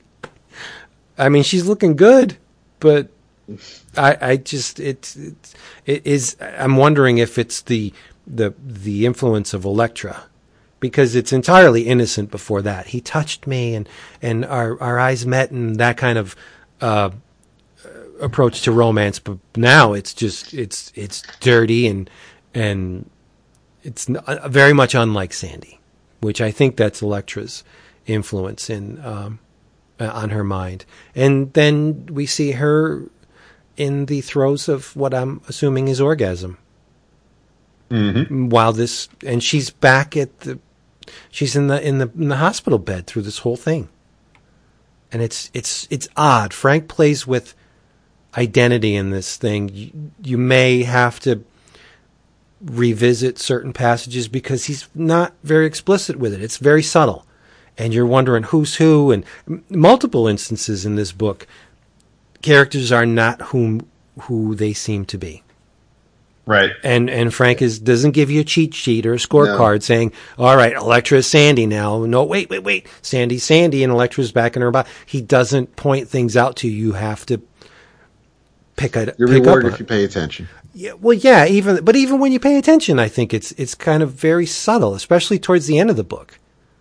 When characters start, start flip flopping. It's not a book that's for fools. Frank doesn't even some of the recaps when Fury's getting the case files on, and Chastity's given the rundown of things that have already happened that we've read. It's still not presented in a way that it's dumbing it down so you can follow. It's like Frank is telling the story, and it's like, you've been with us from the beginning. You know what's what, and it'll make sense in their little hints I gave to clues that will, like a legend, to help you follow along. But this is it. Like you said, there's no cheat sheet. There's no decoder ring. It's what's on the page is what you're going to get. And one thing for which I'm glad we read this again was I never made the connection in previous readings, but Elektra kills Sandy. She takes this young girl, wears her like a rain hat, uses her to her ends, and then she just kills her. Elektra kills this young girl just because she's done with her. She has to. She has to kill her because, you remember the Yonin's orders. You don't leave anybody alive, and she just kills her. She's like a snot rag. I'm done with you. Yeah, it's pretty brutal. Pretty damn brutal. Mm-hmm. Yep. But then she gets got. Yeah, she does get got. And issue 5 is the introduction of S.H.I.E.L.D. agent Chastity McBride. Blah, blah. The very buxom Chastity McBride, who is very Catholic. She's a Christian, but she's very Catholic. Good Christian girl. She wears the cross. I don't think it's standard S.H.I.E.L.D. issue, but she wears the cross proudly. Let's just say, and McBride is on the Garrett case as per Nick Fury, and Ms. McBride is the commander of a copter squad. So. Last issue, we saw Garrett and Elektra in the depths of the Potomac. This issue, 6 accountant ninjas plunge into the Potomac. It's outlandish. Accountant ninjas. The Beast has grabbed some people. They're soldiers of the Beast. Elektra kills a few very easily, but the Beast invades her mind. He's doing that gut thing. He can squeeze from a distance. Early in the series, she doubles over and she's grabbing her stomach, and it's because the Beast is squeezing her entrails. The Beast causes her pain, and she's weak. So Garrett steps in to save her. The Beast reaches out to squeeze Garrett, his heart specifically, but he stopped because Garrett's heart isn't flesh. The Beast holds sway over flesh, not plastic. So Garrett's more plastic and metal than he is flesh. So the Beast can't do anything to him, and the Beast is pissed off. Meanwhile, S.H.I.E.L.D. agents join the fray, and Elektra's still kind of out of it, and Garrett knows what's going down because he is of S.H.I.E.L.D., and he positions himself between the S.H.I.E.L.D. agents and Elektra, and they taser him. Giving her the time to do what she does, and she slices up S.H.I.E.L.D. Garrett steals a rocket pack, and the pair emerge from the water and commandeer a S.H.I.E.L.D. copter. Now, just think about that for a minute. He steals a rocket pack under the water, blasts out of the water, and oh, look, a helicopter. And just kind of breaks into the helicopter, commandeers it. And that's insane. It's nuts. If you saw that in an action film, you'd be like, there's no way in hell anyone could ever do that. It would be like Fast and the Furious times 1,000. It's so silly. But it's good comics, right? Why not? Well, absolutely. Yeah, why not? President is continuing his obsession over wind. President revels in his power. He sleeps with his little box and his gigantic wife. And he's got the finger on the button, and he's just ready to end it all. Fuck him. I don't win the election. Fuck him. I'm going to press this goddamn button. I'll show that liberal cocksucker. I'm going to do it. And the language is grotesque because this person is grotesque. He is cookie cuttered, much like Wind. It's Nixon. But it's a very distorted, blown out caricature of Nixon. It looks like those old cartoons that your dad would bring home from work all folded up in his pocket, where people would photocopy them over and over and over again. They get degraded to the point where you can barely make out what the image is. That's the president. He's an old joke, duplicated ad nauseum to the point where he's a caricature of himself. I'm pretty proud of that. I just came up with that myself. So Elektra takes a bazooka, and she's hanging from the copter's landing gear, and she's blah, blah, blah, blah. She destroys another copter. McBride is on the case, though. She fires a couple shots into the copter's landing gear, and Garrett's knocked senseless. Elektra climbs back into the copter and pilots. She does a midair chicken. She pilots her copter right into McBride's copter. Both copters go up. All the principal players hit the ground. McBride and Elektra scuffle. Garrett, despite his overpowering lust for Elektra, or so he thinks, stops the fight by emptying a .45 right into Elektra's chest. Laying on the ground, all bloody and shit. McBride's over to the side, seemingly okay. or did he shoot Elektra? Elektra does her little mind game thing and makes Garrett believe that he betrayed her of his own volition when in fact she pushed him in that direction. They're both taken back to S.H.I.E.L.D. custody. Elektra hangs around long enough for Garrett to be rebuilt, and she pulls the wool over the S.H.I.E.L.D. eyes. The techs that were overseeing the thing, it was actually McBride. And Garrett surrenders himself to Elektra completely in this issue. He's like, you know what? Screw it. I'm yours, baby. I'm not going to fight this pull anymore. You're the one for me. And body and soul. Yeah, and I don't want to. And the last page is another thing that David was talking about, where you have these shapes, these visual shapes that don't make a whole lot of sense. But it's great in the context. But it's awesome. In the last page, it's like a mobile locomotive. Yeah, with a sidecar. Yeah. It's great. It's like Lobo's it's visually bike. awesome. It's crazy, but it's awesome. Yeah, and there's no way that this thing would ever like they stole a S.H.I.E.L.D.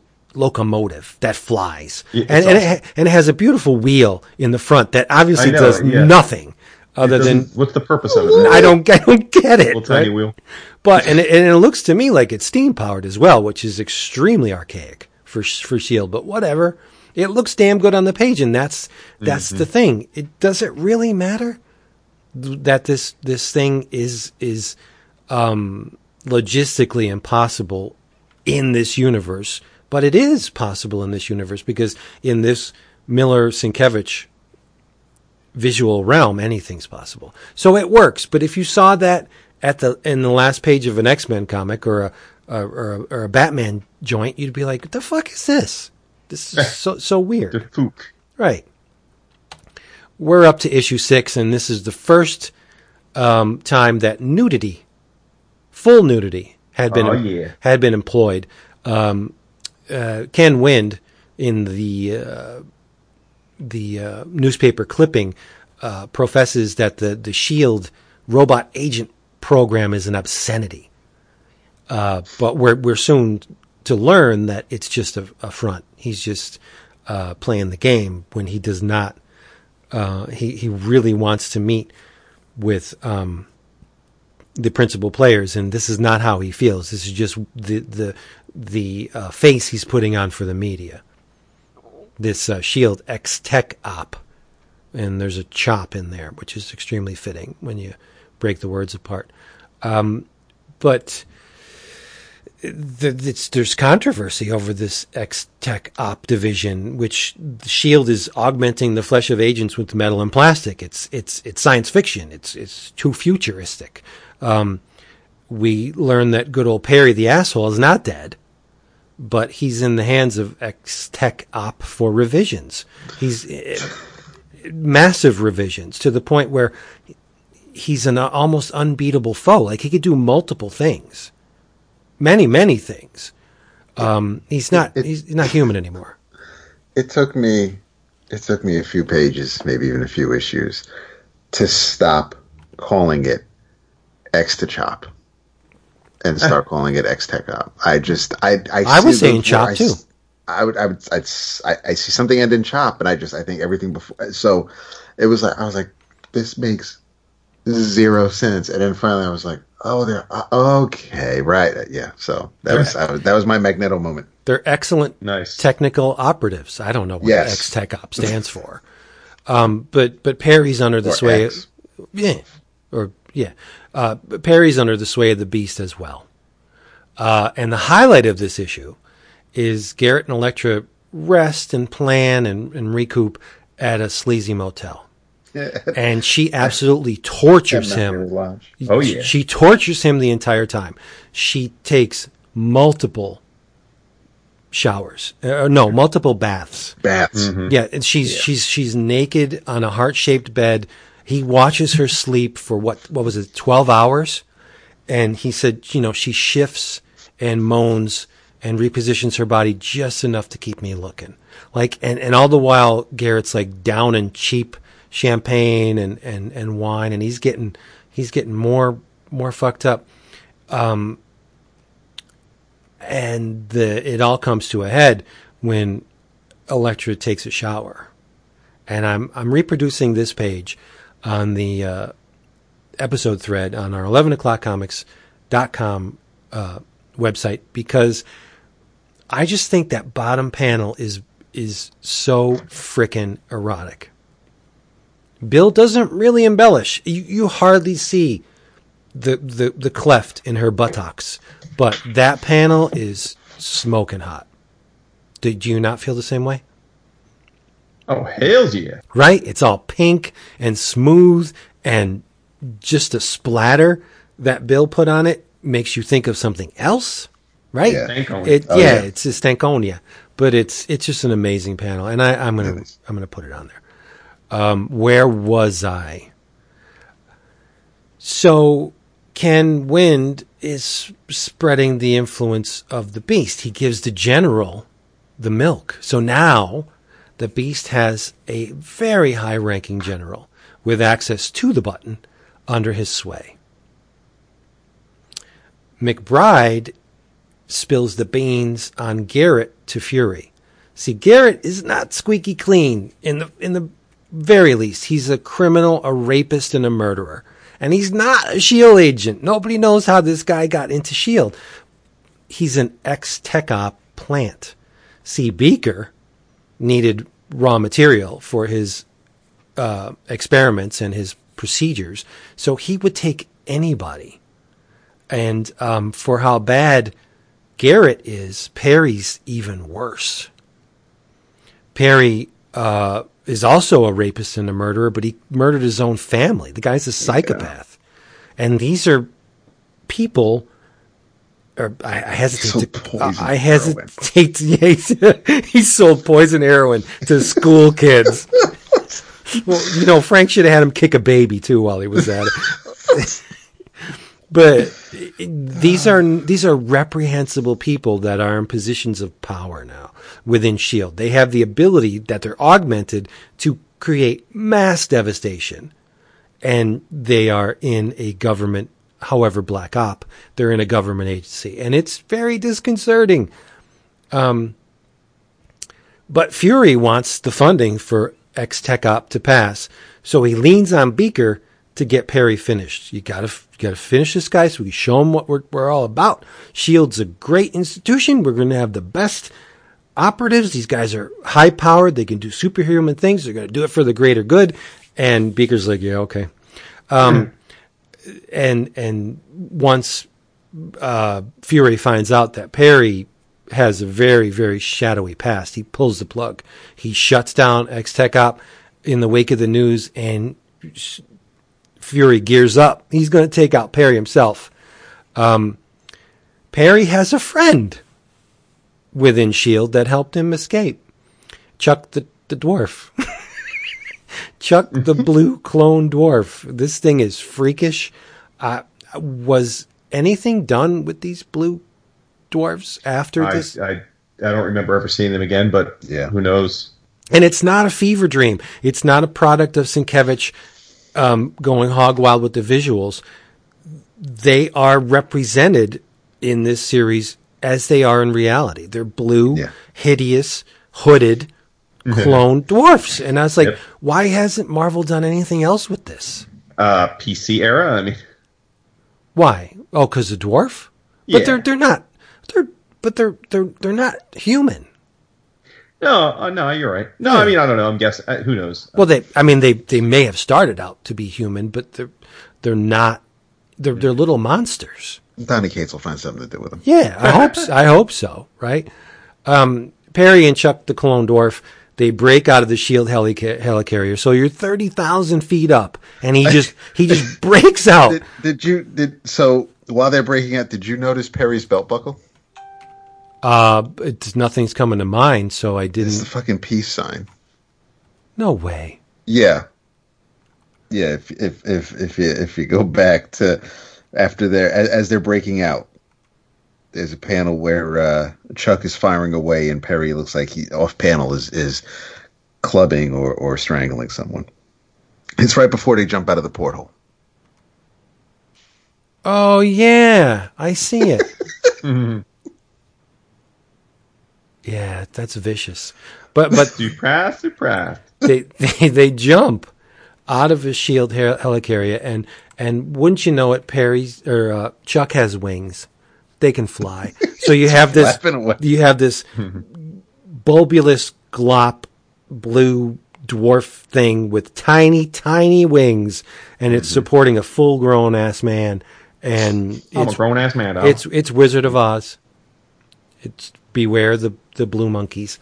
So the general's still struggling under the beast's influence. The beast is really getting its fingers deep in him because he drank the milk, and he's got his finger on the button. He's like, "Oh, I'm gonna do it. I'm gonna destroy everybody. I'm gonna press this button." And there's still that little glimmer of humanity in the general. And instead of pressing the button, he kills himself. He commits suicide in order to not ignite a thermonuclear war. Yep. So, you have the general to thank, but in issue 7, while Perry and Chuck were escaping the shield helicarrier, he killed Dr. Beaker. The man that made him, he killed him. So in issue 7, S.H.I.E.L.D. needs the information on what the frig went down, what's going on here. So they revive Dr. Beaker, and it's just a head. There's just a floating, a suspended head with the wires and shit, and they get the info on Agent Perry. So the McBride and the copters are following Perry, and they want to get it to him before he reaches a populated area, because it's not going to go down very well if Perry gets into proximity with things he can kill, because he will, right? Perry takes down Chastity's copper. She's seconds away from dying at his hands when S.H.I.E.L.D. scoops her out, and Fury orders Scorched Earth. Blow this motherfucker off the planet. Big bada boom. Doesn't do a damn thing. Perry escapes. And the president not so subtly implies that if Wynn does get elected, he's going to start a war with Russia. Elektra Jeez, does that not feel familiar? Right? That's what I'm saying. No, it's ridiculous, man. I have to say, I think part of the timing of this is unfortunate because we're living in that reality now, so it doesn't seem as fun. Yeah. Like, when I read this when it first came out, I was like, oh, this is fun. But I thought it was outlandish when I read it. Like, nobody in their right mind would be this over the top as to start a war just because. Right. And then... No, that's what I'm saying, right? Yeah. It seems so absurdist then. Now it's like, oh.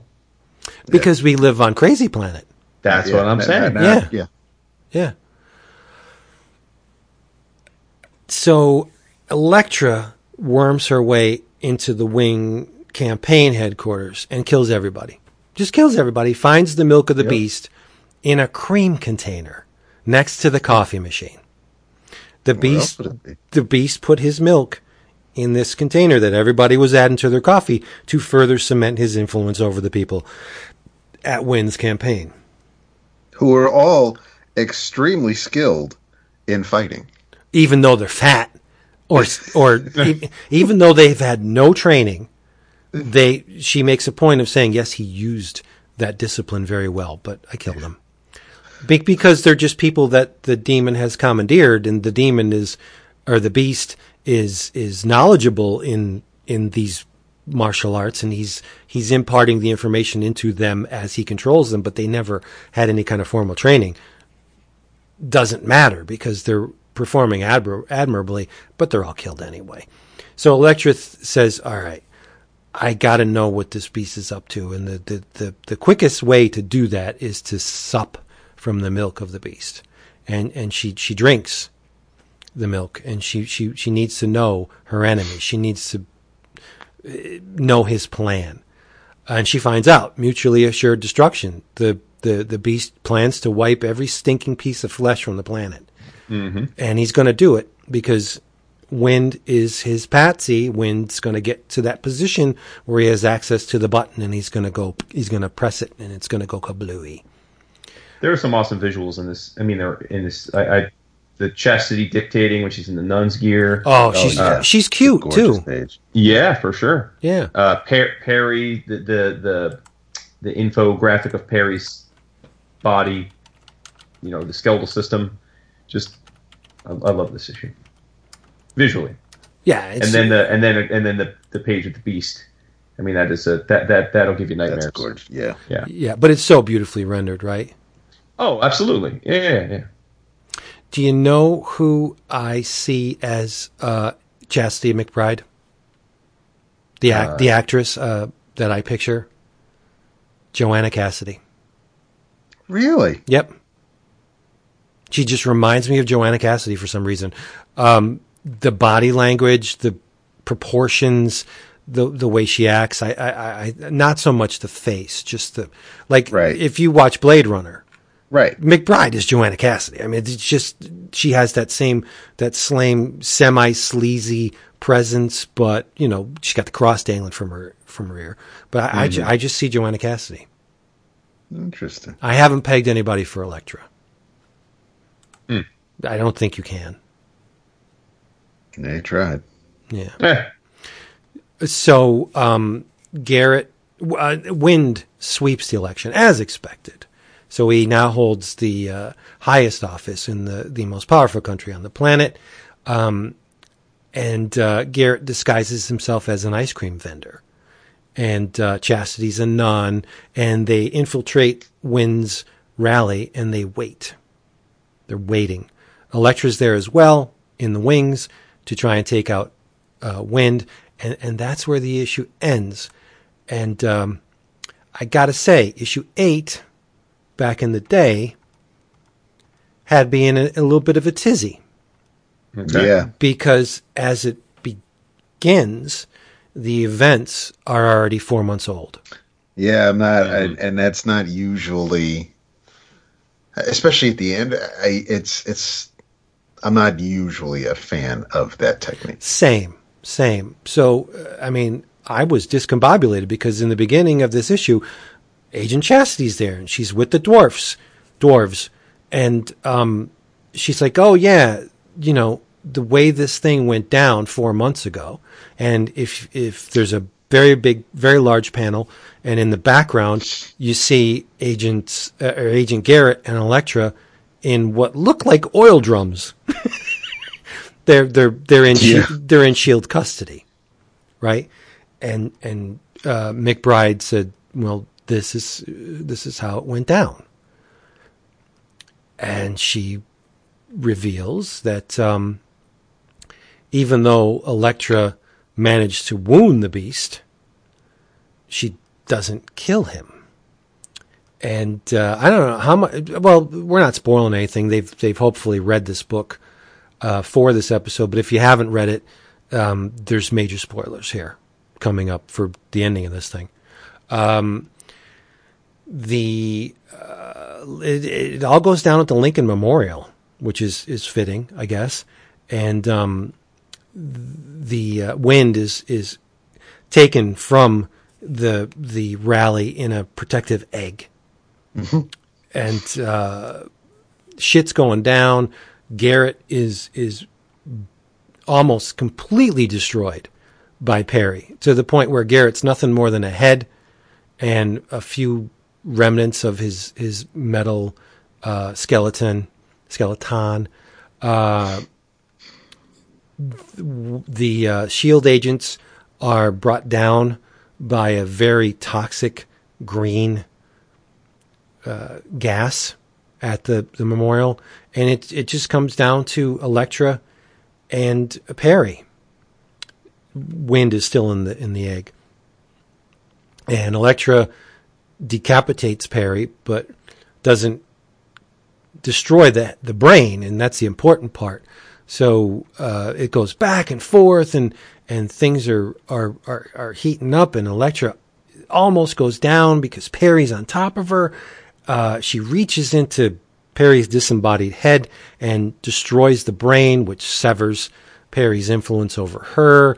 And she looks at Garrett, we think, and we see Wind, and something goes down where Elektra does her mind swap, where she puts the brain or the consciousness of Garrett in Wind's body. and she puts Wynn's consciousness in Garrett's body, and Garrett's just a shell now. So now you have, when this issue ends, you have the most powerful man on the planet is not much different than the Wind beast influenced person. Garrett is now the president of the free world. Yeah, man. And he's got the fucking box in his hand, and he's got the box. He's yeah, boy. He's outlandish in his demands with the Russians, but the Russians acquiesce. They bow to his wishes, and he's walks in with a very, very large stick, and he gets what he wants. And he's sitting in the Oval Office with his feet up on the desk, a bottle of hooch on the desk. He's got an automatic weapon in his hand, a cigarette belching smoke, and in the other hand, he's got the button. And it says, right now, they're bringing that Soviet bastard in to sign the new treaty. I knew the son of a bitch would fold. You see, he thinks I'm crazy, and I'm the president, so I've got the box. Damn straight. And that's how it ends. So, new boss, same as the old boss. While Elektra did eradicate the taint of the beast, she didn't kill him, but she did sever his ability to destroy the world. For the time being, she put a man in office that is, in all respects, as despicable as the one that was there before. Absolutely. So, in typical Frank Miller fashion, it doesn't end with puppies and rainbows and happiness. Yeah, I mean, what do you think Frank was trying to say there? That it's like, you think it was just nihilistic? Like, it doesn't? They're all assholes. It doesn't really matter. Oh, absolutely. Yeah. And he's, with one exception, recent exception, he's pretty much proven to be accurate. Yeah. Yeah, I was having that conversation with my sons the other day, that I was trying to get them to understand that, the concept of the opiate for the masses, but that this political climate is that too, and that it just gets us all, no matter which side you're on, as much as there's a side to be on. We all, the average American now is spending more time worrying about what the government is doing than the government cares. Like the people on both sides that are supposedly enemies don't care anywhere near as much about what's happening as we do. Yep. Because they're going to be good either way. Yep. Yeah. I am a very ardent conspiracy theorist. I try and scour everything, and there are those who believe that Mr. Obama was allowed to win for a reason. No, I'm just saying, I don't subscribe to it. No, I know that's not your point. That he was allowed to win because to allow a certain segment of the population to get theirs, opiate for the masses, to get their victory before their person brings it all down. Mm-hmm. And it's not entirely far-fetched, but it's ridiculous. But you could see that if there is this extra governmental entity that pulls all the strings, that they'd be like, all right, let's let them think that everything's all nice and shiny, and then we're going to bring our man in, and he's just going to fuck everything up and destroy everything. Mm-hmm. But I don't know. It is. We didn't know how good we had it. It's true. Yeah. You heard? And that's not the liberal in me speaking. In terms of, I don't want this to be a political diatribe, but in terms of just being we don't know exactly how people are, but on the surface, in terms of being a respectable person that you would definitely call a human being, right? That this is a good human, literate, well-spoken, intelligent, respectful of others, like everything that you would want in a president, that person was, and then it seems like all of that has been erased. Yep. All of it. Oh, 100%, yeah. Yeah, and it's just it's Looney Tunes. It's a caricature of the most outlandish thing that you could ever think to put in that office times 10. Right? And it boggles my mind that this is the state of the world in which we live. Like, why was this allowed to happen? I don't know. And other countries are following suit. Yeah. Yep. Britain's got a nutto and as the prime minister. I mean, it's yeah, and then that's the conspiracy theorists are also saying that that's the chokehold, that they've got us now, that they're putting these ridiculous characters in. You know I'm all right because, you know, the Rothschilds are part of the Illuminati, so I'm good. Oh, you'll be around longer than any of us. Yeah, I'm all set. I'm fine. Yeah. They'll be. I got a spot for y'all. Yeah, well, they'll be serving up babies to Mammon long after we're gone. I mean, you'll be wiping the plates clean. You'll be all right. I'll be good. I know. I'll be good. I'll be drinking the baby blood. It's all good. Yeah. He's got the panic room with the escape pod. That's true. But that's cool. By the way, that movie holds up. Panic room? Yeah. I haven't seen it in so long. I watched it Dwight Yoakam. maybe like a year or two ago randomly. It was just on, and I kept it on, and I thought it held up. It was good. That's Kirsten Stewart, right? The daughter? Oh, is it? I think so. I think Jodie's daughter is Kirsten Stewart. Ah. But yeah, Dwight Yoakam, Forrest Whitaker. Yeah, it's a crazy movie. Yeah. But, long story short, Yes. this book, of which we had just spoken, is a rock-solid masterpiece. My opinion, you guys don't have to mirror it. Sure. I just think visually and mostly narratively, it is just a masterpiece.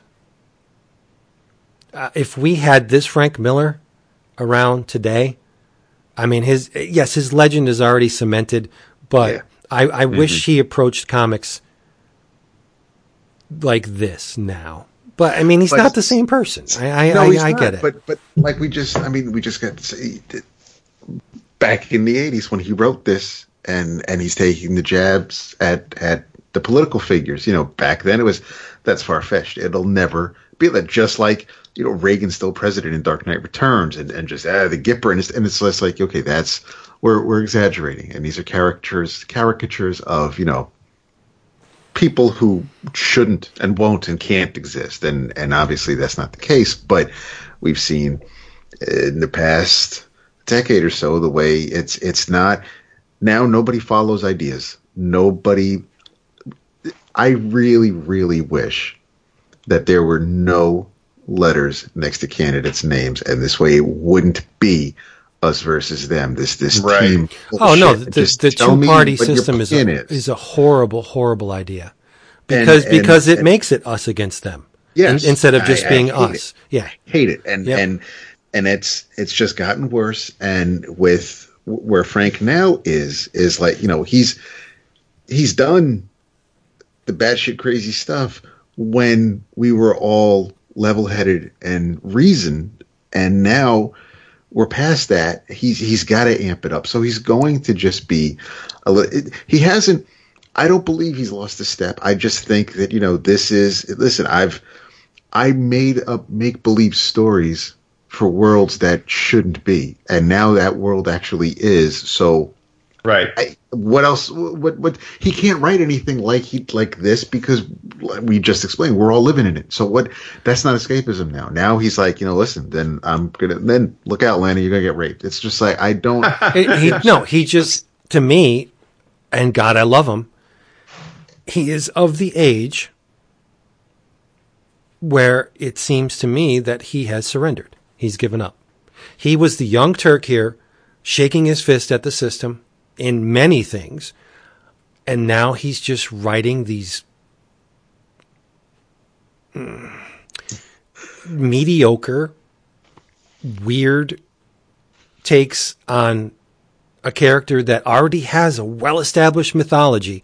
You're not adding anything to it. You're not making. You're not revolutionizing any of it. At least Byrne revolutionized it. And that's it. See, Frank already revolutionized characters. He revolutionized Daredevil. He revolutionized Batman, even though it was a story set in the future. But then he did Year One. He revolutionized those characters already. Not to say that you can't do something new or unique or different with Superman. I mean, whether you love the idea or not, or think it's bullshit, you know, when even though Bendis is trying to make his mark by having something different happen when Krypton exploded, everybody, what Frank is doing with Superman right now, that's not, like you said, Vince. That's not revolutionizing anything.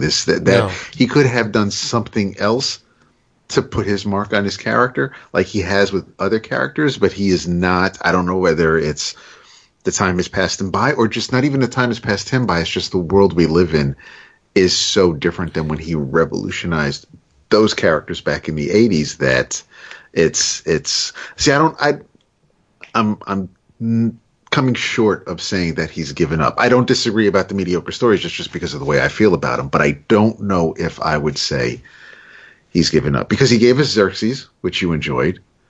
Yeah, but that was completely insular. That's totally removed from any right, of and it's still, I mean, it's part of his, it's the 300 universe. And and I enjoyed that. But if you believe Zach Kruse, our buddy, he theorizes that the Superman within this Black Label Year One thing is the Dark Knight Superman. Yeah, he's not the only person who has other people have speculated inferred that. I don't. So we didn't get a whole lot on the Dark Knight Superman in Dark Knight. We got just enough to us to say, yeah, okay, it's Superman. Okay, so now he may be telling the backstory of that Superman. And I'm not, and that's not, it's not revolutionary either. It's boring. I'm thinking of when Clark goes to see Bruce, and Clark is, knee up on the rock and shirt opened and hair flying and all like Douglas Fairbanks, broad shoulder, and that, when I see that Superman, and when I see the Superman who is dealing with Reagan because he's got to go, and Commander-in-Chief has spoken, the little bit of Superman we see in Dark Knight Returns, and maybe the dots will be connected by the end of the third issue, but what I've read so far, which was just that first issue, and I'll admit it, I can't see, and because I've only read a third of it, I can't see how we get from that high school kid to the Superman in Dark Knight Returns. Well, there's a whole lot of time a whole lot of years have passed between this, if it is the Dark Knight Superman, this kid and the guy in Dark Knight Returns. I mean, he's aged. Bruce is old. Superman's getting up there. I think this Year One Superman is more like the DK2 Superman. Mm-hmm. Where he's a caricature of Superman. Yeah. I don't know. But anyway, but I'm back to, I think, and this is just me loving Frank and making up these wild theories, I think Holy Terror scared the shit out of Frank because he said what he wanted to say. He did not unabashedly took a stance on a topic, a very far-reaching topic, and he got burned. Frank got a lot of bad mojo for Holy Terror. Definitely. And I'm thinking, he's like, all right, I'm just going to keep my mouth shut and write these innocuous little candy store stories, and I'm not going to tackle the big issues because I did once. Well, I did many times, but the last time I broached the subject of terrorism in foreign countries and people within those countries, I got slapped down hard. So I'm just not going to do it anymore. And he even made a formal apology for that story, like he was not in his right mind and the events of 9/11. Right. And so, I mean, for him to take that step and say, hey, I was wrong, means that probably the blowback was a lot worse than we perceive. So you have a very proud man in Frank Miller, a gun-toting, hard-drinking writer who broke the art form and remade it in his image, and now he's saying, I'm sorry for this. I think Holy Terror did a lot of damage to Frank, and he's not going to go down those avenues anymore. He's just going to keep it to himself. Yeah. He's just going to keep it to himself. Yeah.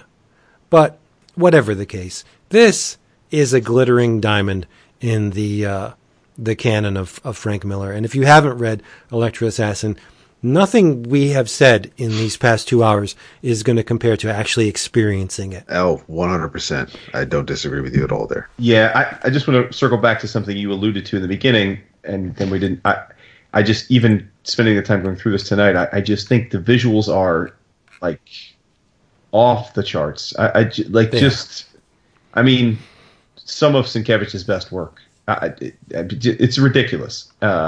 So Well, I think the story is fun and it's wacky, but I think that the art is just, if you haven't read this, like I'm still floored that Dap hadn't ever read this, just because you're such a fan of the Daredevil stuff. I would have assumed this was. What did you actively avoid this? Like, how did that? No, I said I think it was the 5th issue I randomly had in one of my care packages from my aunt at one time, but I think when this was coming out, the way I was getting my books, I was getting them from, I bundled my orders in with a guy I knew who was getting his stuff from Westfield. So I don't recall really being aware. It's what I really don't know. I mean, I remember reading, obviously the story was coming out. I remember reading it in the news blurbs in Amazing Heroes or Comics Journal. I don't know why maybe I was way, way too young and stupid to appreciate Sienkiewicz. I don't know. I really don't know. I just, it never, and as much as I part of it, because it was even years later, because I haven't read a whole lot of Elektra stories. And I think part of it was that she was in Daredevil, she died, and that, I guess, was the end of the story for me, for whatever reason, maybe thinking that. But in the years since, I'm like, I do need to read it. And it's something that I knew I'd get to. I just didn't know when. It was never really, it wasn't top of mind. It wasn't this is the year I'm going to read it. I just never got around to it. And I have to thank the patrons for voting for it. But nice. Yeah, I knew I would. It was never a priority. Have you ever read Love and War? The Daredevil thing? Because there's the cover of that is in. No, I haven't. Oh, good God! Stop. You need to. It's like it's Elektra Assassin 2. Visually. Okay. Visually, it's wonderful. I will look for it in New York. Yeah, it was a Marvel graphic novel, right? Right. Yeah, right. It's great. I'd be hard pressed to pick Sienkiewicz's Final Hour. I don't know if it's this. I don't know if it's Demon Bear or New Mutants. I don't know if it's Love and War. There's just Straight Toasters is unbelievable. It's just that there's so much wonderful things that he's done. The Jimi Hendrix thing, he's awesome. So to pick that one thing that is, okay, this is quintessential Sienkiewicz, I don't know if I could do that. I don't know. I don't know if I want to do that. Yeah. We're forgetting about Big Numbers and the thing he did with Alan Moore. Damn it. What's the name of that thing he did with Alan Moore? Come on. It was a very political book. Whatever. I'm blanking. Didn't you already Big Numbers? Is that what you're talking about? No, he did another book. Big Numbers, he only did 2 issues. The thing with Alan Moore was a done-in-one graphic novel. Yeah. You know what? Screw it. I'm gonna look it up. Look it up. This is riveting. Riveting. Boy. Brought to Light. That's the one. Okay. Yeah. I've ever read that. My God, it's phenomenal. And it's all over the place, too. It's the 30 years of drug smuggling, arms deals, and covert operations that robbed America and betrayed the Constitution. It's outstanding. Yeah. By Eclipse. Naturally. Yep. And it looks like, oh no, this is just the introduction. But there you go. So anyway, yes, Elektra Assassin. Thank you, patrons, for voting on this and making it win, because it was a hoot to read it again. Oh, absolutely. Yep. And next month, I'll try to. I got to read previews so I get my video done. But this weekend, I hope to come up with 11 picks because since it's my birthday in September, I'll take the picks for next month. There you go. My birthday. And then maybe we'll come up with a horror theme for October. Maybe. What? No, maybe. We gotta. It's the season. It's the Got law. to do this. Yeah. All right, everybody. Thank you for listening to this. If you would like to get on the Patreon fun, it's very easy to do so. At least check it out. Patreon.com/11 o'clock comics. 11, no apostrophe. And you'll see there's stuff going on everywhere. We got a Slack channel that you get goodies and images. We got a Patreon thing where you get shout outs and care packages and access to forbidden realms that very few people have access to. It's a wonderful thing. It is. Yeah, it's great. It's so much fun. We had fun. A lot of fun. I got to move my phone because it's on top of in your travels, and I want to get the names right. So I have a thank you. Mm-hmm. I received not one but 2 packages from Chris Malkevich. Oh, nice. Yes. And he sent me from Cinebook Orbital Volume 1 and 2, which was written by Sylvain Runberg and art by Sergei Pele. And wow, I started reading Volume 1, and this thing is, not only is the story engrossing, visually it is unbelievable. Cinebook takes European albums and repackages them for the British and market and the market over here. And so they like to slice up large works into easily digestible volumes. So volumes 1 and 2 is basically the beginning and the end of one story. It looks to me like there have been 6 volumes published to date. In a nutshell, you have a universal alliance that has been formed. And they're very specific in keeping humans out of it because we're looked upon as the backwater cave people who destroy their planet and kill themselves. And so they're reluctant to let the humans enter into it. But it's put up for vote, and people are killed. But over a period of time, the humans are allowed into this alliance. And you have a human named Caleb. I'm thinking of the Ascani son. Best X-Men ever. So you have a human named Caleb and a Sanjar named Mizoke, and they are teamed up and allowed access into this alliance only because the people behind the scenes want to show that, yes, it is possible for these stinking humans to work well with others.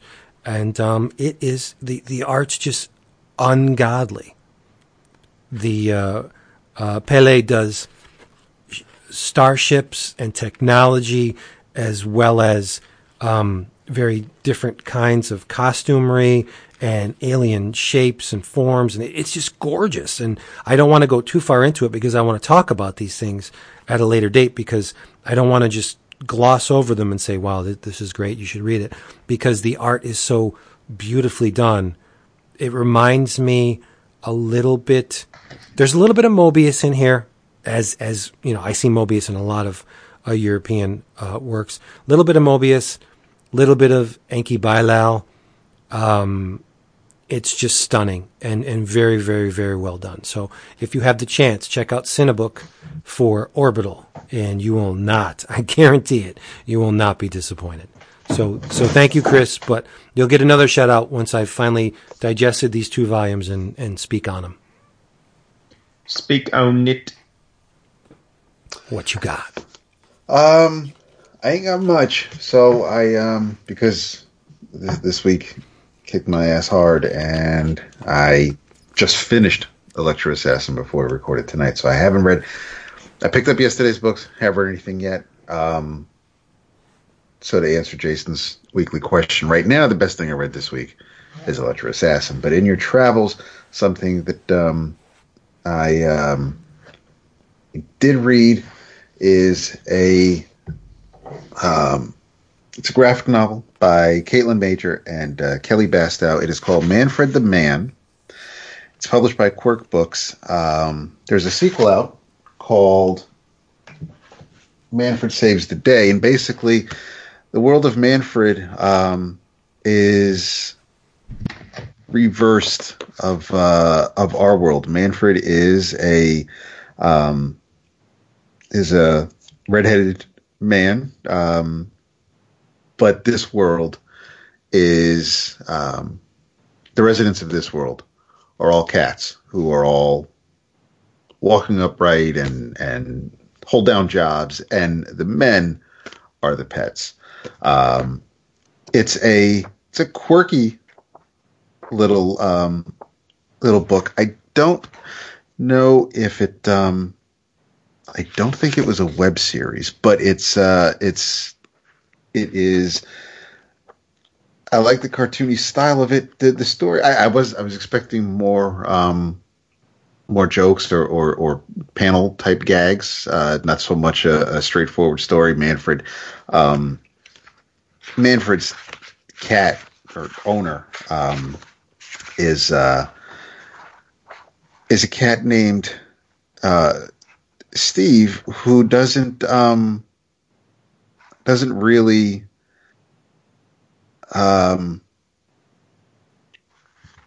he's kind of aimless. He's got a job, but he doesn't excel at it. It's and he's a bit of a slob, and basically Manfred's the only thing he's got in his life. And his friend asks Steve if Steve can watch her man, and Manfred and Roger do not get along, and so Roger gets hurt. Nobody's real happy with Steve. Manfred escapes, and then Steve just shuts down emotionally and trying to find the cat and trying to find Manfred. But it ends on a happy ending. But it's just weird seeing the creators of the story depict little chubby men the way they would cats. It was weird. I saw it in previews, wanted to order and read it recently. Remembered that I also have a follow-up book here sitting next to me, which I'll read next. But yeah, it was a cute story overall, but it was weird, and like I said, it's pretty straightforward. It's just humans or men and cats, just role reversal. But it's I really was expecting more of cat-like antics as shown with the human figures instead of a basically almost like a Homeward Bound type story told with the roles the way they were. But yeah, Caitlin Major, Kelly Bastow, published by Quirk Books. Sounds dope. I like it. Yeah, I'm in a pretty similar boat. I read a few things. One, I definitely want to talk more than just in travel, so I'm going to put that to the side. I haven't gotten a chance, as I think my brothers haven't either, to read Marvel 1000. So I guess maybe we'll talk about it next week if it warrants it. I don't know. I've seen a lot of mixed feelings about it on the interwebs. I did flip through it at the shop yesterday. Mm-hmm. Everything's pretty much one-pagers, all talking about the different something that happened in that particular year. Sure. Yeah. No, I mean, I don't know. I'm keeping an open mind. Yes, same. So my Inner Travels is issue number 2 of History of the Marvel Universe, written by Mark Waid with amazing art by Javier Rodriguez and inks by Alvaro Lopez, with McNiven and Farmer on the cover, which is interesting. This picks up where we left off with the last issue, and it's steamy. It picks up with them talking about how the mutants the last issue ended with the birth of Wolverine. This issue is 2 Victorian women playing peekaboo, and it's Destiny and Mystique, and they start mugging down, which is cool. And then we kind of go over the next 20 or 30 years of the Marvel Universe, and it's neat the way they're intertwining everything. So we've got like Union Jack and Orson Randall, and then all the World War II heroes, and then they integrate that into Mr. Sinister and Abraham Erskine and creating the super soldiers, and then they show little young Buck Namor looking all happy, like playing in the ocean with a turtle. Foreshadowing, they show Deacon Frost getting suckled, like suckling on his mom's teat, but she's a vampire. So some pretty sweet visuals. They say that, and I don't know if maybe this is already in continuity, but I was unaware of it. They say that now apparently the High Evolutionary Herbert Wyndham was inspired to begin experimenting based on the work of Nathaniel Essex, aka Mr. Sinister. Maybe that's already in continuity. I don't know if it is or not. Yeah. There's a pretty groovy little segment with the Two Gun Kid and crediting him for having, I won't spoil it, but having kickstarted a bit of the Heroic Age. We get some Invaders love, get some Doc Strange and some Baron Mordo love. There's an awesome double-page spread of, I'm pretty sure Gabriel's unfortunately digital, but of the Invaders fighting the Nazis. Very dope. And then there's like the All Winter Squad is on the edge of the pages, like fighting. It's really well done visually. It's hard. I'm probably not giving it the justice it deserves. We go into we get Isaiah Bradley a shout out. That Isaiah Bradley's get some love. Black Captain America. Yeah. We get a little Helmut Zemo action. We get more of the All Winter Squad. We get the V Battalion. So it just goes on. We see the introduction of the I can't think of their name. Oh, Agents of Atlas. Okay. Then we do a little Kirby section. We are introduced to some of the classic Kirby monsters, including, which is really cool, they put Groot in here, but it's the Groot from the Kirby book, the gigantic, oversized monstrous tree version. Nice. Yeah, very cool. Some beautiful visuals of Doc Strange learning his business. Then we get a scene of Logan getting laced with the adamantium. Then we've got some Nick Fury, young Nick Fury, getting in the early formative stages of S.H.I.E.L.D. We get some allusions to Iron Man and the Mandarin, and then Thor being drawn to the Earth because he's watching it from afar.